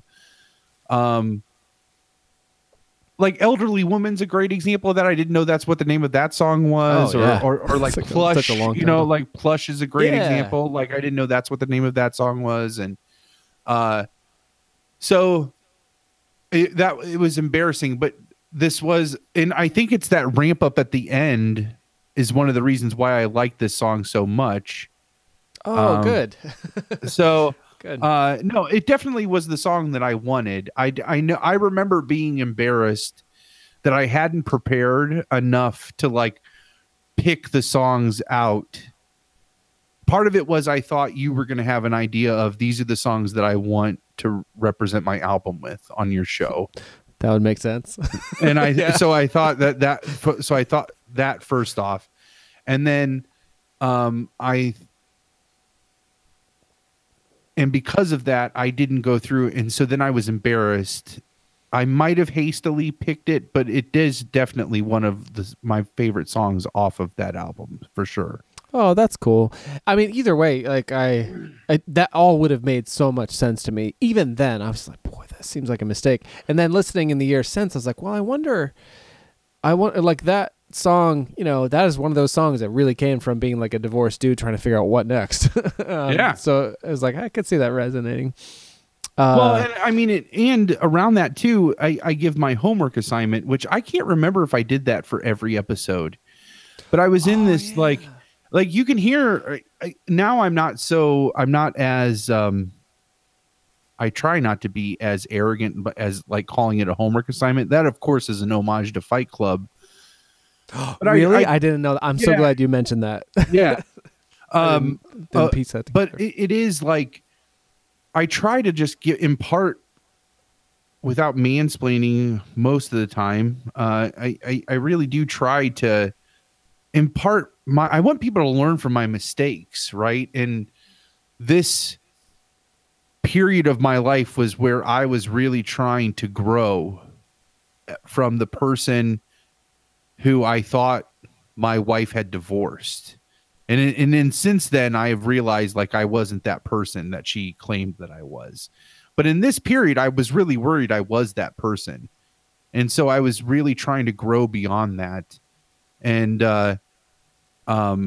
so those homework assignments were really like, like when I break down and I talk about the importance of a support group if you're trying to quit a habit, with smoking or I have heard the feedback I have heard from Long Walk Short Drink, as far as like my presence on the show is, I have heard that people like it when I really am just honest and like try to impart advice. And I can hear the roots of that philosophy in the homework assignment. You know what I mean? It's amazing that 10 years ago, we really were laying the groundwork, I think, for this show, unbeknownst to us, once we started this show. Yeah, you know, it took 42 episodes for us to reflect on this one thing that happened 10 years ago to be like, holy shit, like, listen to that. It's there, you know, like, yeah, this definitely feels like a Long Walk Short Drink episode. You know what I mean? I know it does. It's funny. And you suggested earlier that it might just have its roots in something that happened almost 10 years prior. Yeah. Recorded, which is fun for me, of course. Absolutely. Well, I know we don't want to belabor too many things. So I wanted to give a little disclaimer about the song. A fun thing about that song, though, once it is available through the reissue, is that even in the reissue, it will be barely changed from when Moto produced it in, I think he did that in probably 2005. He was on fire at that time, and I remember like I played my guitar part, I sang the song, I was working nights at a factory, and he eventually, even for a short time, did the same thing, same factory, worked nights, but at this time he wasn't. So while I was gone overnight, he produced that entire track, and that's the only one I think. Oh no, that's the only one though that I've never done any other version of, because I couldn't imagine it coming out better than he just delivered it to me. Yeah. I remember he did it on February 14th, like 2000. I'm gonna say 5. I think it's 5. I remember it was Valentine's Day because it was like a significant day, and he just did it. I was like, what the fuck? Like, it's so cool. Like, the production on that song is wicked. You don't hear any of that here, but of course Moto was always in the mix, as it were. That's or awesome. As it is, as it shall be. That's it's so awesome. The last note that I had on my notes from listening to this, and we'll sign off with this, is there's a point where it's like, and this is the self-congratulatory section of the show. And it's like, even then we realized how fucking full of ourselves we were. And just like, it's so awesome. We already had like 10 years of kind of making stuff that centered around just like putting into some form the experience of us hanging out with our friends, which actually just, not to get into the whole thing, and I promise not to truly get into it, but days before yesterday when we're recording this, Kevin Smith, who comes up often on the show, he very nearly died of a heart attack. On that same night, or maybe that was 2 days ago, I can't remember now, but on that same night, the show that he's on once a week on AMC called Comic Book Man, in the episode of that show, there's these group of guys in Scotland that made a movie out, a dramatization of the making of Clerks, his breakout, independent film from 1994. I kind of heard about this movie, but I didn't know if it really came to anything. And in the episode, he watches his life dramatized, and the movie is in this grainy black and white, like Clerks, but it is what you can find so much about what has happened in his life and surrounding the making that movie from all the media that's available. So it was really something to see him like reflect on that, like him watch his life dramatized. Right. And he said and he, cried a bunch, but he was talking about, it's like in that movie Clerks, he basically wanted to make into a movie the experience of being and hanging out with his friends from that time, and then he made a movie with his friends. And I discovered him at a time when I was starting to do that, and then by the time we were doing Palmer's Picks, that came up a lot. But I loved what he said now about his experience then, was like I never heard him say that in all the many, many interviews and all the times I've heard that man speak. I never heard him say that Clerks was really his attempt to make a movie that communicated to others what it felt like to hang out with his friends. Yeah. And that I feel like is what we've been in the things that we have documented and perhaps realized most effectively in this podcast, where people can truly hang out with us as we hang out with each other. So it is all very self-referential, certainly. But I guess the thing that I wanted to go out on, other than to say, oh my God, would I be on board for if Palmer's Pictures was a real thing? Oh, Palmer's Pictures, yeah. Man. Such great copy, like in that, like your description of that movie. It painted a picture. Jeff Goldblum, Gina Davis, whose voices you did both of. Oh my God, I love that bowling is the bane of your existence came up. That's one of my favorite things you've ever said.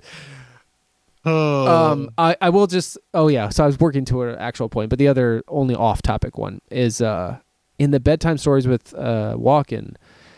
I recognized, because that was like why I wondered, did he write this? Because what I was doing was I was combining key lines and deliveries from True Romance, Joe Dirt, and The Prophecy. yeah. So I was like, oh my God, did Palmer put all that together in the way that I would have wanted to in my own mind? But it sounds like you did a lot of editing to sort of make work whatever I said. I remember that recording that sketch specifically. Whatever I had written was really tough for you to try to get out as Walken. Yes. Very limited. Yeah. And so it ended up coming down where you were like, you kind of just jumbled some stuff together that I had coupled with probably a lot of those lines that you already knew. And I just cobbled it together. You can hear some of the rough cuts in it, like where I would take different, Actually, there's some outtakes at the very end of the show, which was very fun. Absolutely. You did a great job putting that together. The whole that whole run, all 8 of those episodes, I'm so very, very proud of, and I'm so very grateful that you took the time to really push for this, because it was very rewarding. Definitely. Oh, good. Yeah, definitely. Everyone should tune into.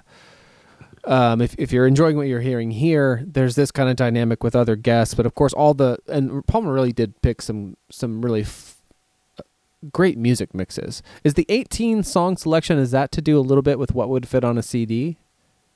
Where'd you come up with 18? Oh no, just because of the structure. I wanted a symmetrical show, so beginning and ending with a song.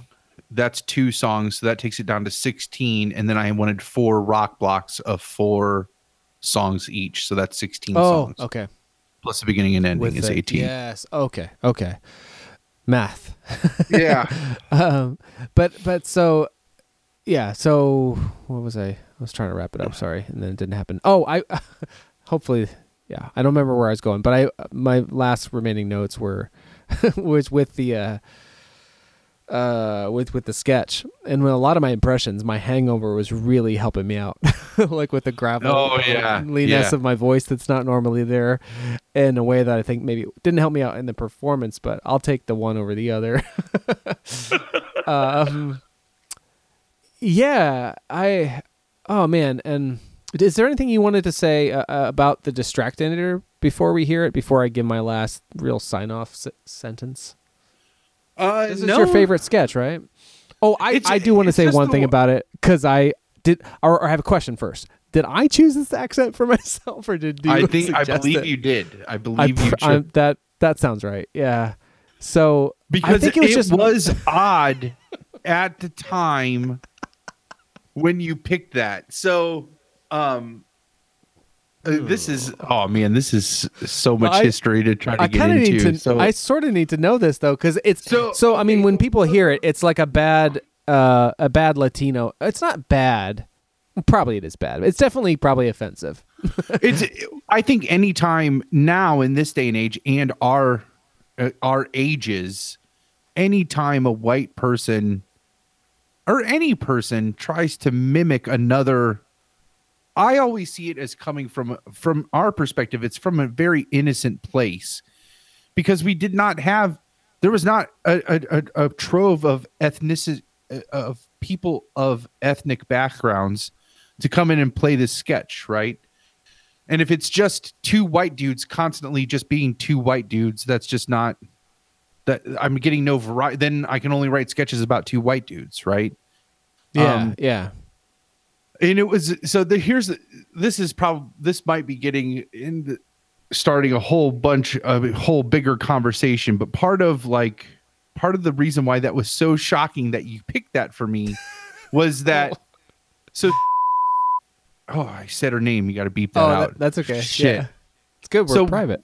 One of the reasons. Oh, that's right. We are private. So one of the reasons why the mix CDs will never see the light of day is because of my co-host Jerome on that show, on those mix CDs. And Jerome was a co-host that I wanted to have, but I did not know an African-American male that knew about Rittman that I could play off of all my inside jokes. A lot of qualifiers there. So I played him and modulated my voice and tried really not to be, again, it's very, you at the time you think it's coming from a very innocent place, but now 10 years later or 10 plus years later, I listen to those and I'm just like, oh my gosh, if this came out, like I would be so mortified that if people heard about this. And so, and I had, and in amidst me putting out those CDs, I had heard that the bride, who at that point in time was where I am now, consciously, socially conscious, right? And I had heard that she had been offended by those, by Jerome, and I was like, oh, I hadn't even thought of it from that perspective at all, and I'm just like, oh, I didn't even think of that. That's not anywhere near that's not the direction at all that I was coming from. And I was and I had realized, like, oh, it doesn't matter what your intentions are. It was a great lesson for it doesn't matter what your intentions are. They can still be misunderstood, right? And so then because you were dating the bride at the time, you mentioned my girlfriend in there, and you guys weren't even married yet. And I was like, and I have this sketch, and you're like, I can do a voice for that sketch. And then you came right out with this like totally ethnic, and I'm just like, what the fuck is going on? It just shows funny. How much I had to learn. I remember that too, and like I think I recognized that as she pointed it out. But she's also pretty good about that thing too, where it's like it's not like if you don't know better, it's only until you know better. Right. And so that was a lesson to where you're like, oh, I had never considered it from that place before. And then you grew from that. So in any event, like I probably should have known better. I don't think I did it where it's like, I don't care. Right. I think I don't want to say it in my defense, but I think what I was going for was just something that sounded drastically different from me. But It definitely was wrong of me too. And that was the point of any of the accents or any of those different things that I tried. I was one dude in a basement, like again, yeah. Like when I heard that what I was doing with Jerome was was offensive.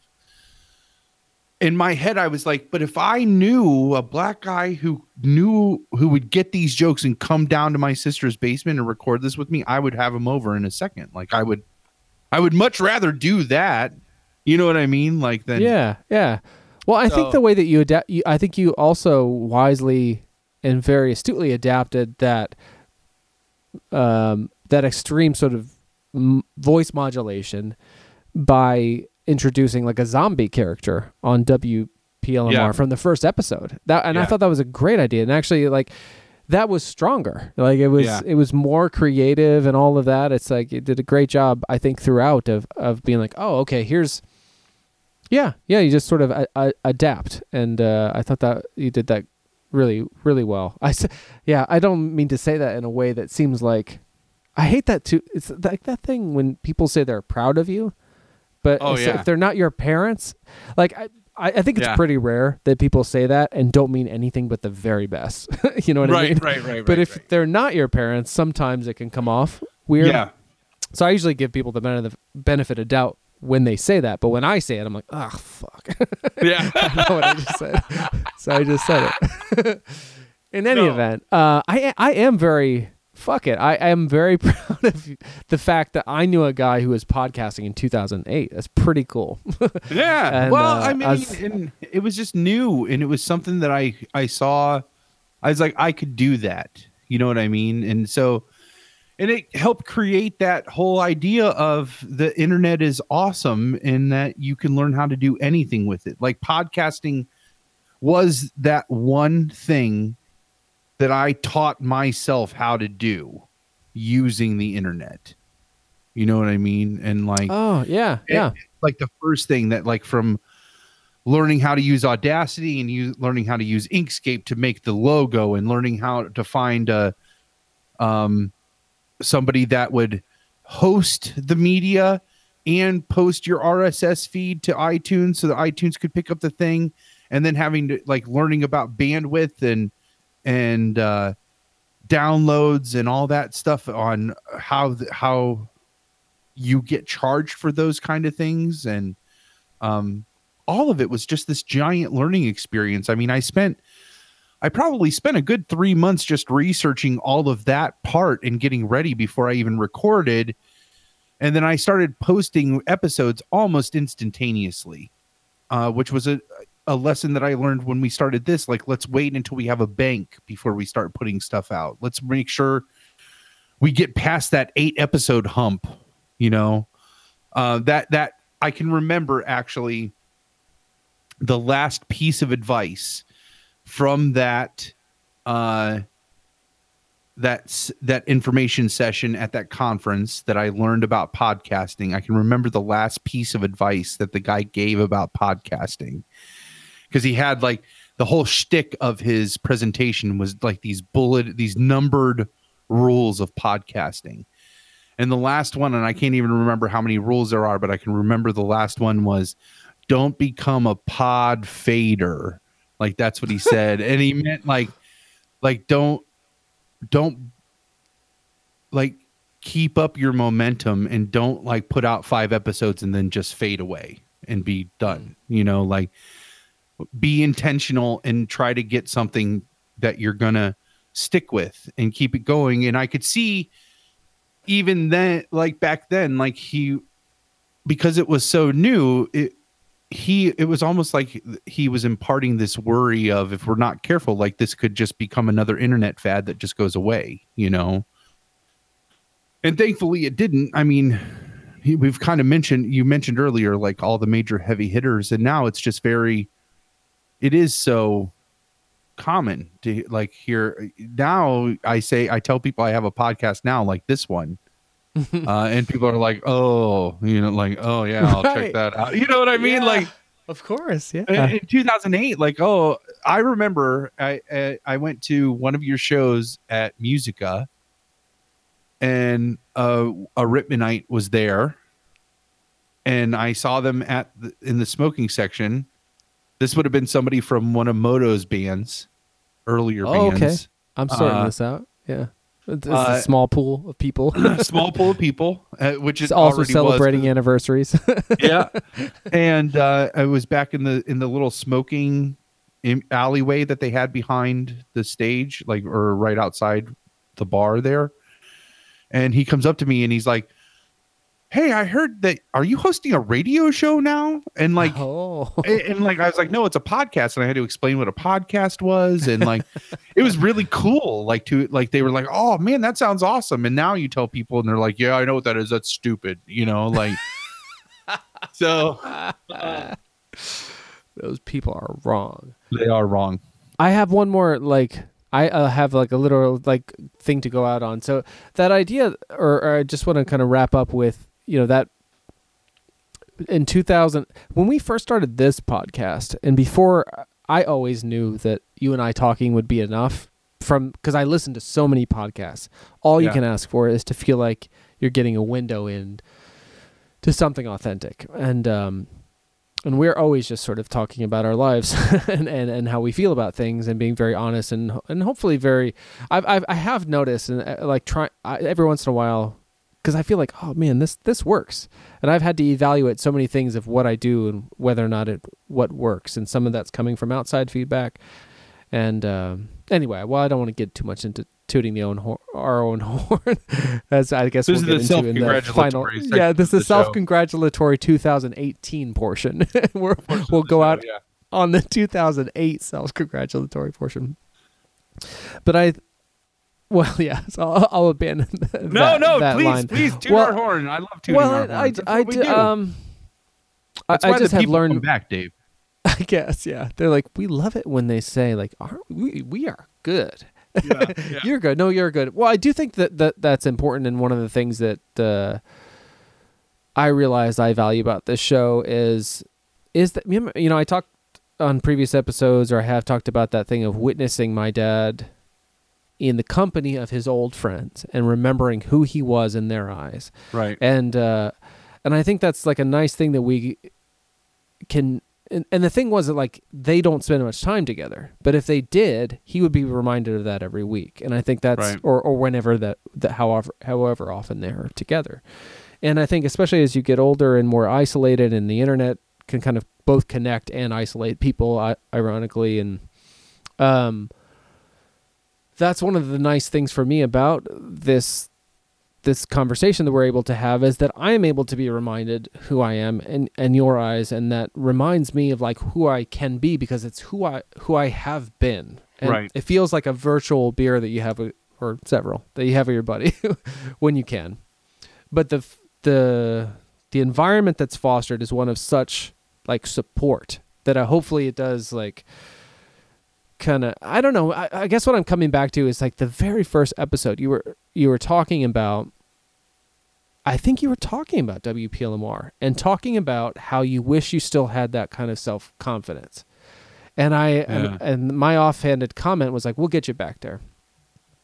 And I don't know necessarily if we have, or whatever, what that means.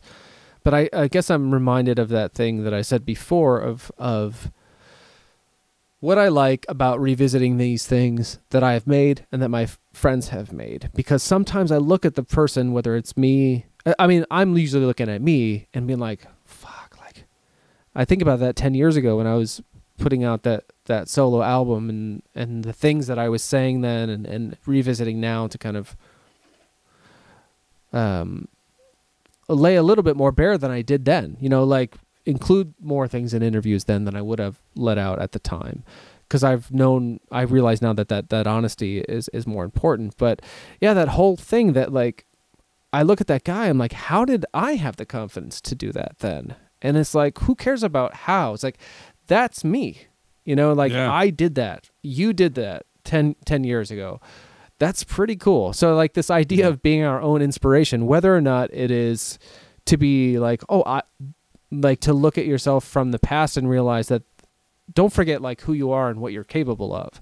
But also there's that flip side of being able to grow, like, looking at the past and be like, I didn't do that so great. And I'm now I see myself do it from this lens or this distance, you know, that hopefully I can do it a little bit better. So it's like that idea of being the inspiration to be either the person that you were and know you could be, or the person that you're not quite yet but know you want to be. I don't know. So that's something I've been thinking a lot about with these anniversaries, and I wanted to say out loud before we roll out on the past. That definitely.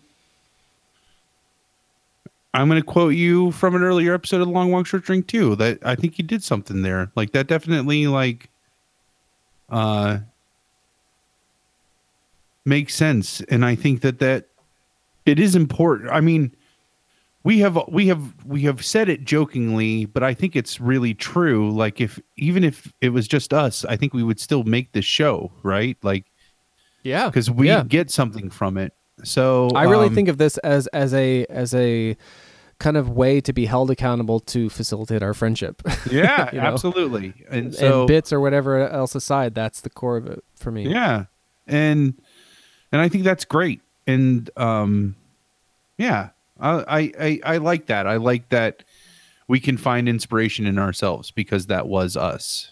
And so if we've lost that, it's okay to go back to that, to look to those things to try to find it. I appreciate that a lot. So Good. Yeah.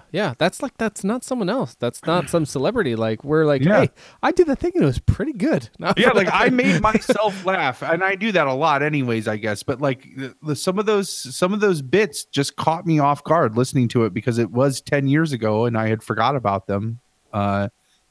They caught me off guard and like made me laugh. Really made me laugh. So it made me laugh too.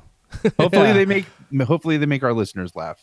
So I hope so. Yeah, I think so. This last bit features one of your favorite bits from back then, and I've enjoyed every one of these like little sketches and even conversations, even the gross thing. I was enjoying hearing you like think of the, your unique perspective. Like, how would you fucking wipe, and what kind of problems does that cause? It's like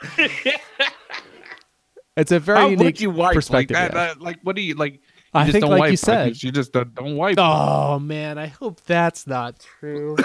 2 years of no wiping. Could you imagine? I mean, the front she could get no problem, I bet, but like the back, there had to have been just like stalagmites.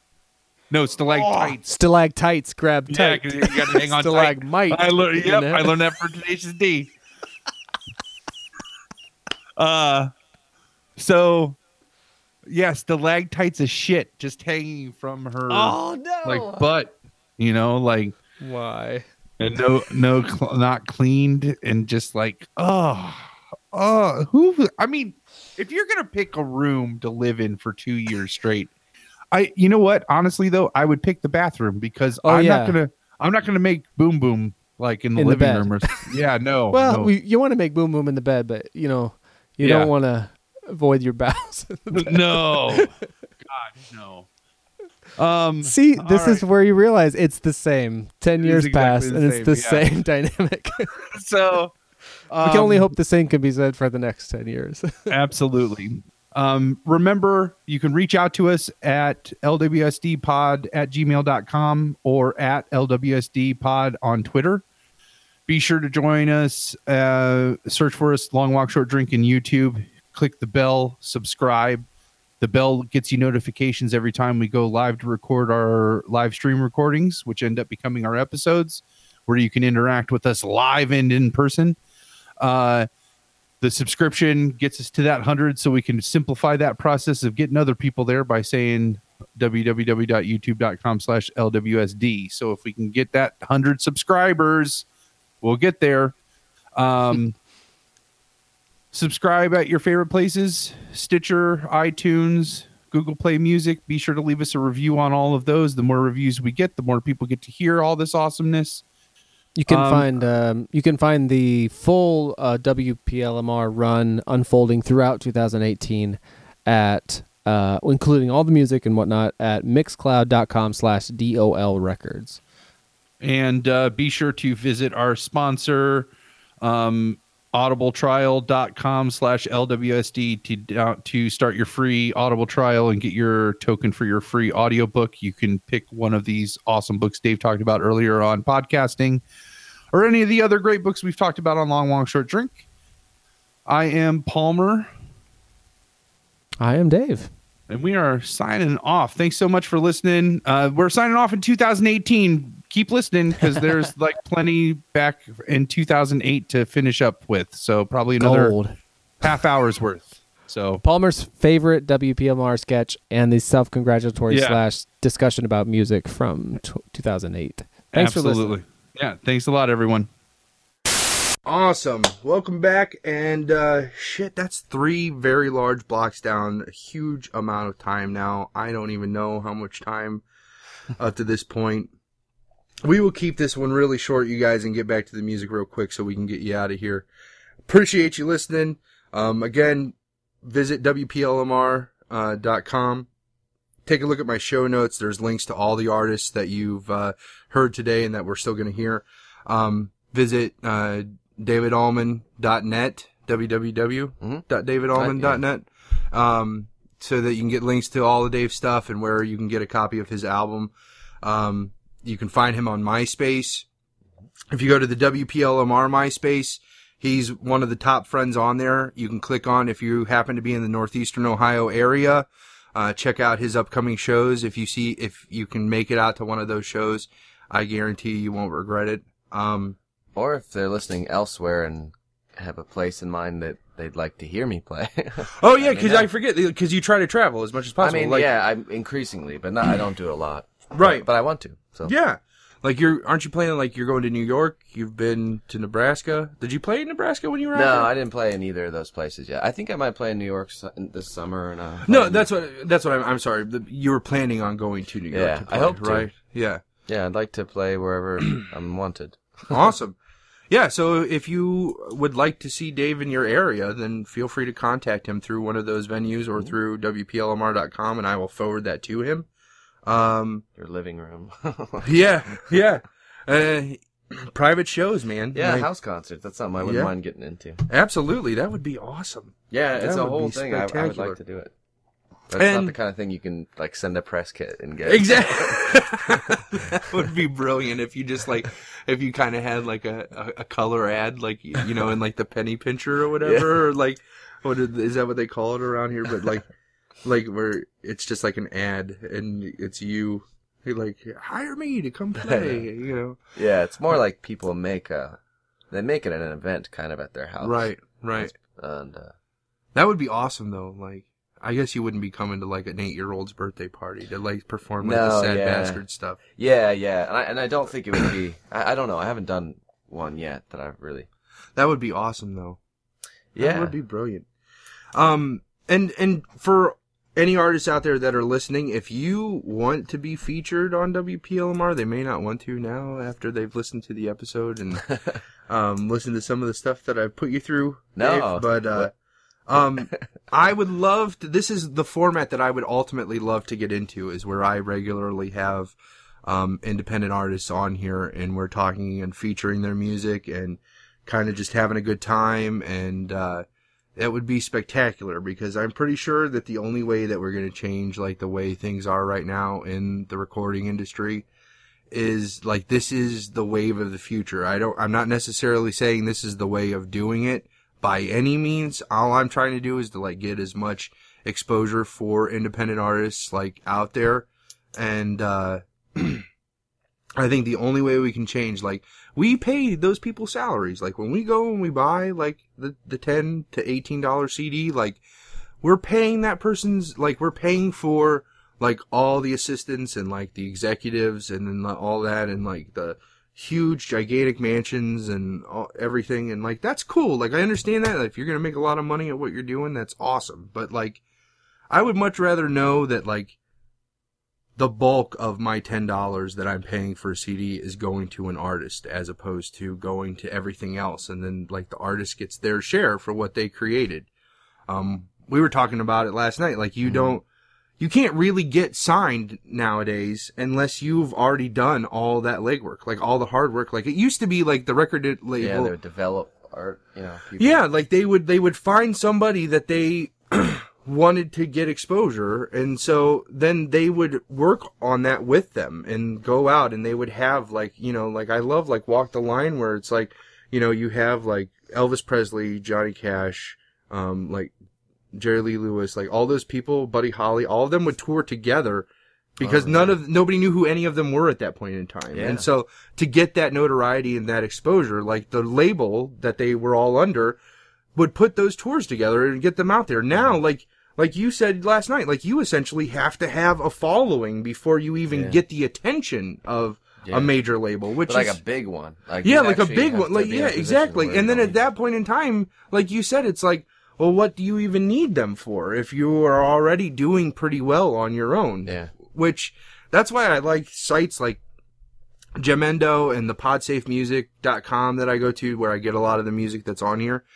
Because, like, those are artists, like, a lot of the stuff, I mean, granted, again, like, I have to filter through a lot of, like, pretty, like, blossoming stuff, I should say. Like, stuff that hasn't, like, you can hear that there's a sound there, it just has not, they just haven't reached it yet. Mm-hmm. To find like a lot of the good stuff that I listen to, but if I want to, I can like make a donation like through Jamendo. They have it set up where you can donate money right to the artist. Like, oh, cool. I love the idea of knowing like these people are going to do this whether or not they're making money off of it. Mm-hmm. Like, I would like, and I assume that's the same way with you. Like, you would still like I think you would still perform and like write songs and all that stuff, even if like it's not like the ambition of trying to make money for it. Like, yeah, I don't make money. I mean, I do make some money, but like enough to go out to dinner once in a while. Yeah, but it's like, and I know like you roll that money into like buying like upgrading your equipment or like even just putting it towards. Yeah, I mean all that's exactly. So like, I think I would much rather know that the money that I'm spending is going to that as opposed to a CD that like has been cookie cuttered out by a band that's under contract to make another 10 albums with a place with a record label, but they don't want to let that band grow at all. Like, you know what I mean? Like they say, well, we picked you up because you had this specific sound, so that we want the next 10 albums to sound like that. Like, I think that's awful. And that's how things get stagnant. And that's how we get into like the situation we are right now with music, and it drives me nuts. So I really see this as the future, like as like, you know, artists begin just making stuff because they want to make it, and then, you know, if you like it, you can have it, and then if you really like it, like then you can support them directly as opposed to having to go through the middleman, because the internet has opened it up where you don't need that middleman anymore. Like, yeah, I really believe like with that connectivity, like we can reach each other. We don't need people in power or people who have the current funds to do that to be able to spread all that, to do that legwork for you. But when now they want you to do it all beforehand, and then they kind of just reap the profits. I don't understand how that works, where you have to gain a following before you'll get their attention, but then like, so they basically are like, okay, well, we're going to put you under contract and just make the money that you're already making. You know, like they need a guarantee on their investment, which is why everything is the same, because they think it's going to be well received. Right. So I don't know. It's just sad, and I hope like through things like my podcast, by any means, like I'm not trying to like say I'm a prophet or anything like this, or like I'm going to change the world, but like I hope like this inspires people to go out and like support their local music and like do that kind of stuff, because that would be spectacular. If and like share them. I mean, there are certain people like that I've met through playing music that I noticed that's kind of their thing, is that they like to discover new musicians. Right. They like to turn their friends or certain friends onto them. Exactly. And you know that, like after this podcast goes out, that people, that Gaeta is going to be all over everyone that we know, because it's like you hear it and you love it and you're like, hey, check this out. Right. And so I like that about this podcast, is the link to the artists and stuff. And exactly. And I would love, you know, that, and that's the thing. Like I find stuff that I like Gaeta. Like I think that, like I will admit freely that, you know, hip hop and rap is probably not my favorite genre on the planet. But if I find one that I like it. Like I like it a lot. And like Gaeta, that is awesome. So like, brilliant. So, yeah, so go out and find good stuff and share it with people, and share it with me, you know, send it to WPLMR.com or WPLMR1@gmail.com. Let me know about it. And like I said, if you're an artist and you want to get featured on WPLMR, send me some stuff or get in contact with me, and we'll take it from there. So, yet again, another 10-minute banter. This is going to be like a 3-hour episode of WPLMR. That's awesome. All right, so that we are coming up on our last rock block. So let's go ahead and get that started. The last song we're going to hear from Dave's album is Unspoken. Great song. And then we have Cartel. This is what's fun with hip hop sometimes. It like the producer is Cartel, which that's in the ID3 tag is listed as the artist. But actually it's Cartel presenting G-Kid, and then G-Kid in this track is actually featuring Stack Bundles. Wow. Okay? So Cartel is technically the producer, and then you have G-Kid featuring this person. So G-Kid is the technical artist of this song.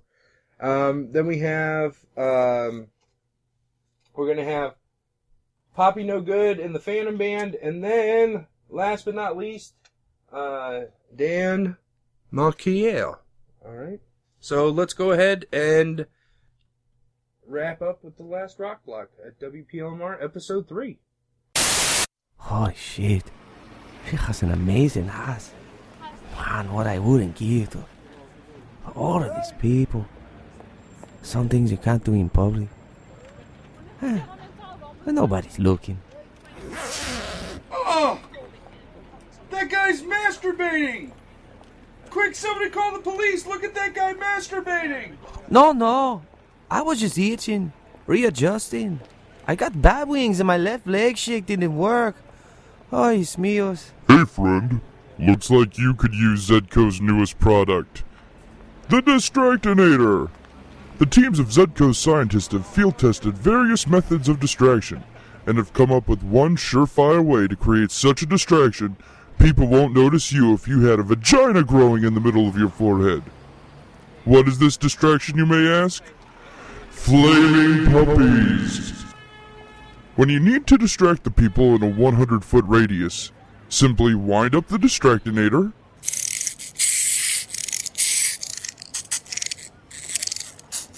light the Eternaflame coat,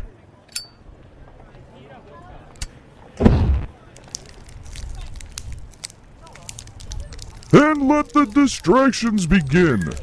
The Distractinator will run about, drawing attention from you as countless hordes will flock trying to extinguish a baby version of man's best friend, leaving you to complete whatever it is you need to get done while in the company of those pesky stick-in-the-muds. Things like public urination and defecation, public showering, picking your nose and eating it, and of course those moments when the pipes just need a good flush. You know what I mean? Oh! There's a little puppy on fire! Quick, somebody call the police! Help me catch this puppy on fire! I swear somebody could be masturbating right now and I wouldn't even notice because there's a puppy on fire! Thank you, Distractinator! Calm me down. Hey! Remember, Zedco Distractinator, for all your distraction needs. WPLMR! If anybody notices you listening, they're not gonna care.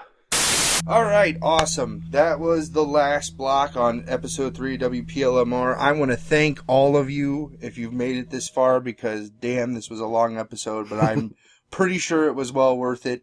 I think it was well worth it. I hope you think it was well worth it. Let me know what you think by hopping over to WPLMR.com. Leave me a comment on the show notes for this particular episode. You can leave comments on iTunes if you'd like to. I would love to see the first comment made in iTunes. That would be spectacular. You can get WPLMR in iTunes by going to the iTunes Music Store and searching WPLMR.com. Feel free to shoot me an email at WPLMR1@gmail.com and let me know what you thought. If either of those other methods do not work for you, if you're not the public type or maybe you're just living in a bathroom for umpteen years. Ooh. But, I would like to thank Dave for coming on the show. Like, it was great to have you here, Dave. Thanks for having me. Fucking great. This was fun. A brilliant episode, and it's going to be amazing. So, it's the self-congratulatory portion of the show. Yeah. You rule. You rule. You're awesome. You're awesome. It's you. It's all you, man. Yeah. I'll just we'll have sex later. It'll be awesome. It will. It'll be even awesomer than this episode. We're not really having sex. So, for those of you that don't know us, we just act gay all the time. I'm 42% gay. I've heard it said. 42%? Really, that much? That's what I'm told. Wow. I don't know how high I would be. Who told you that? My girlfriend. Really? Yeah. Maybe she should measure me then and let me know. Yeah, I'll ask. Ask her what my percentage of gayness is. It's tricky too because I said like 50%. Wouldn't that mean I were bisexual? And she says no.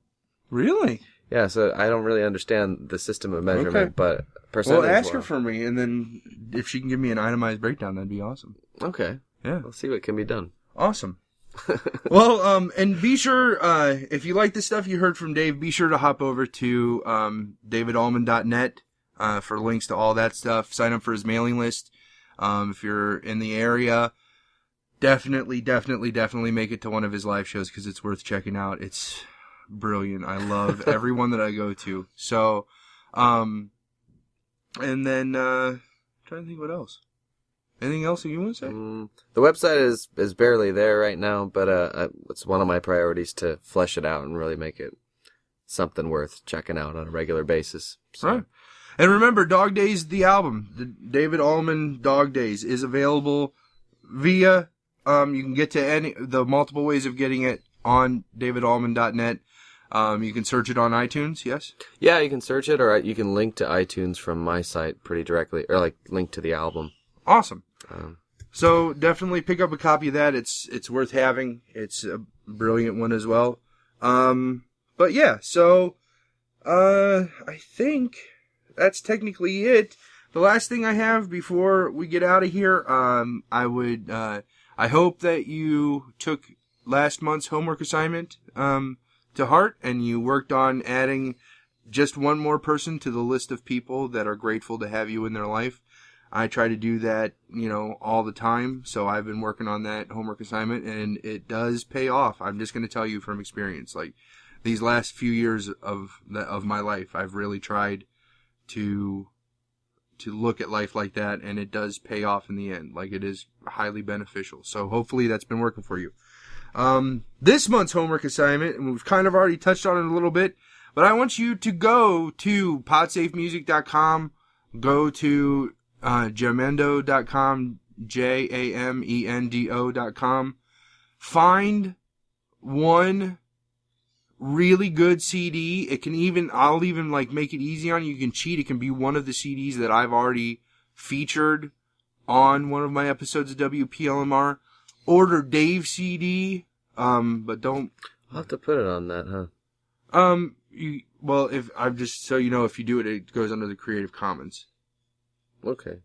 Just so you know. I'm not sure what that is, but I'll find out. Yeah, I would look into that first. But I want you to share music with, like, find something great and then share that with like 5 people.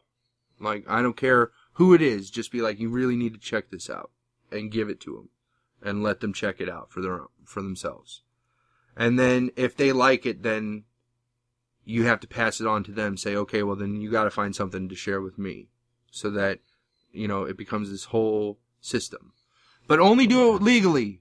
That's the key. Like, don't do it with like music that, it goes through the industry. Like, there are alternatives to that.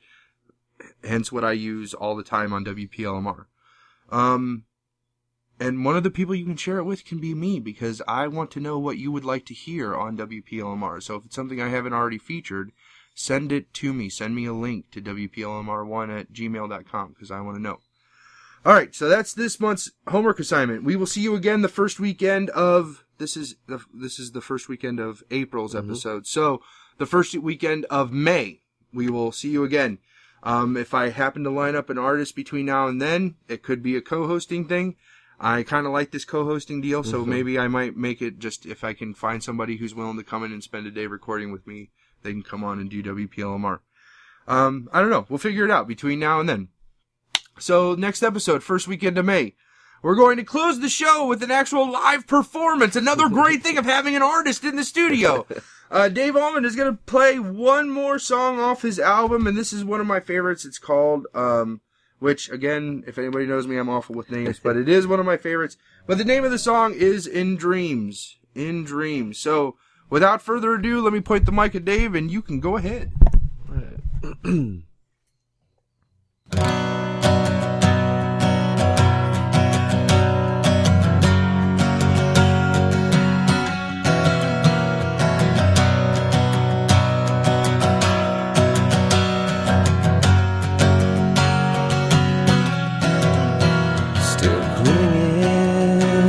To a past now called into question, rejection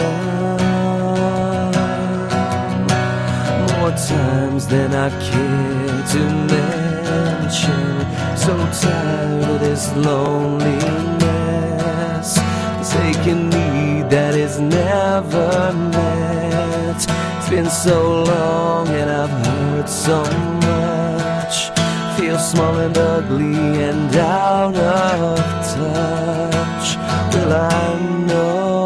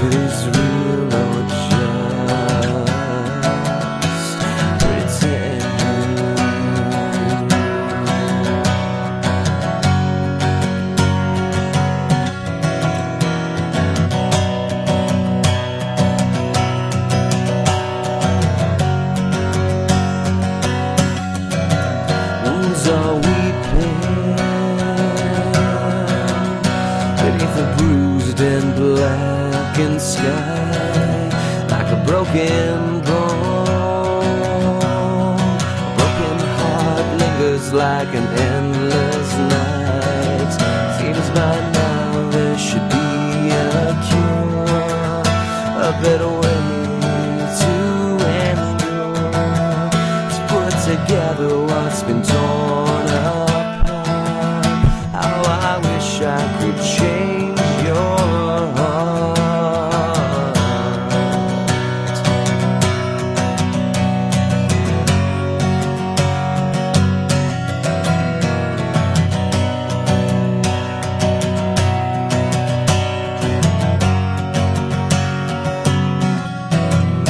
You know I don't believe in regrets, just trying to remember to forget, taking each day as it comes, no looking back, now I'm moving on. Will I know when it's really happening? Will it show that it is real or just a dream? Will I know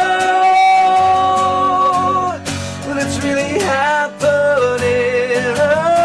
again? Will it show if it is real or just pretend?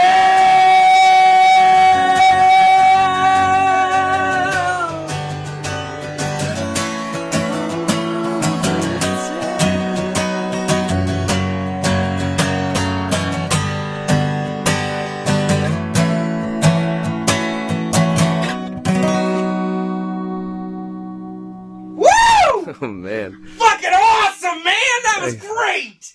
Drunken hungover rendition of In Dreams on WPLR. Brilliant! Thank you so much again, Sure. man, for coming on to the show. Thank you guys for listening and sticking it out. I know it was a long one, but I'm sure it was worth it. I hope it was worth it. Awesome. We'll see you next month on WPLMR. Long walk, short drink. Long walk, short drink. You've taken that long walk, oh short drink. This was a long walk, fucking short drink.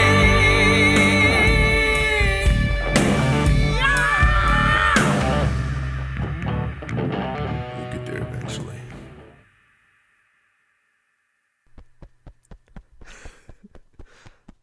Oh, thank you, Distractor. Thank you. Oh. Call me Donnie. Hey! I don't know. That's really tough to. Awesome.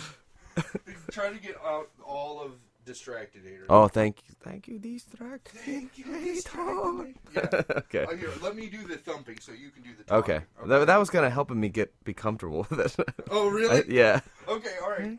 Or like to, I don't know, to try to give it something, because it's tough to. Yeah. I think this could work. Thank you. Oh, it's going. Okay. Yeah, we're good. Thank you, Distractor. Oh. Call me Donnie. Hey!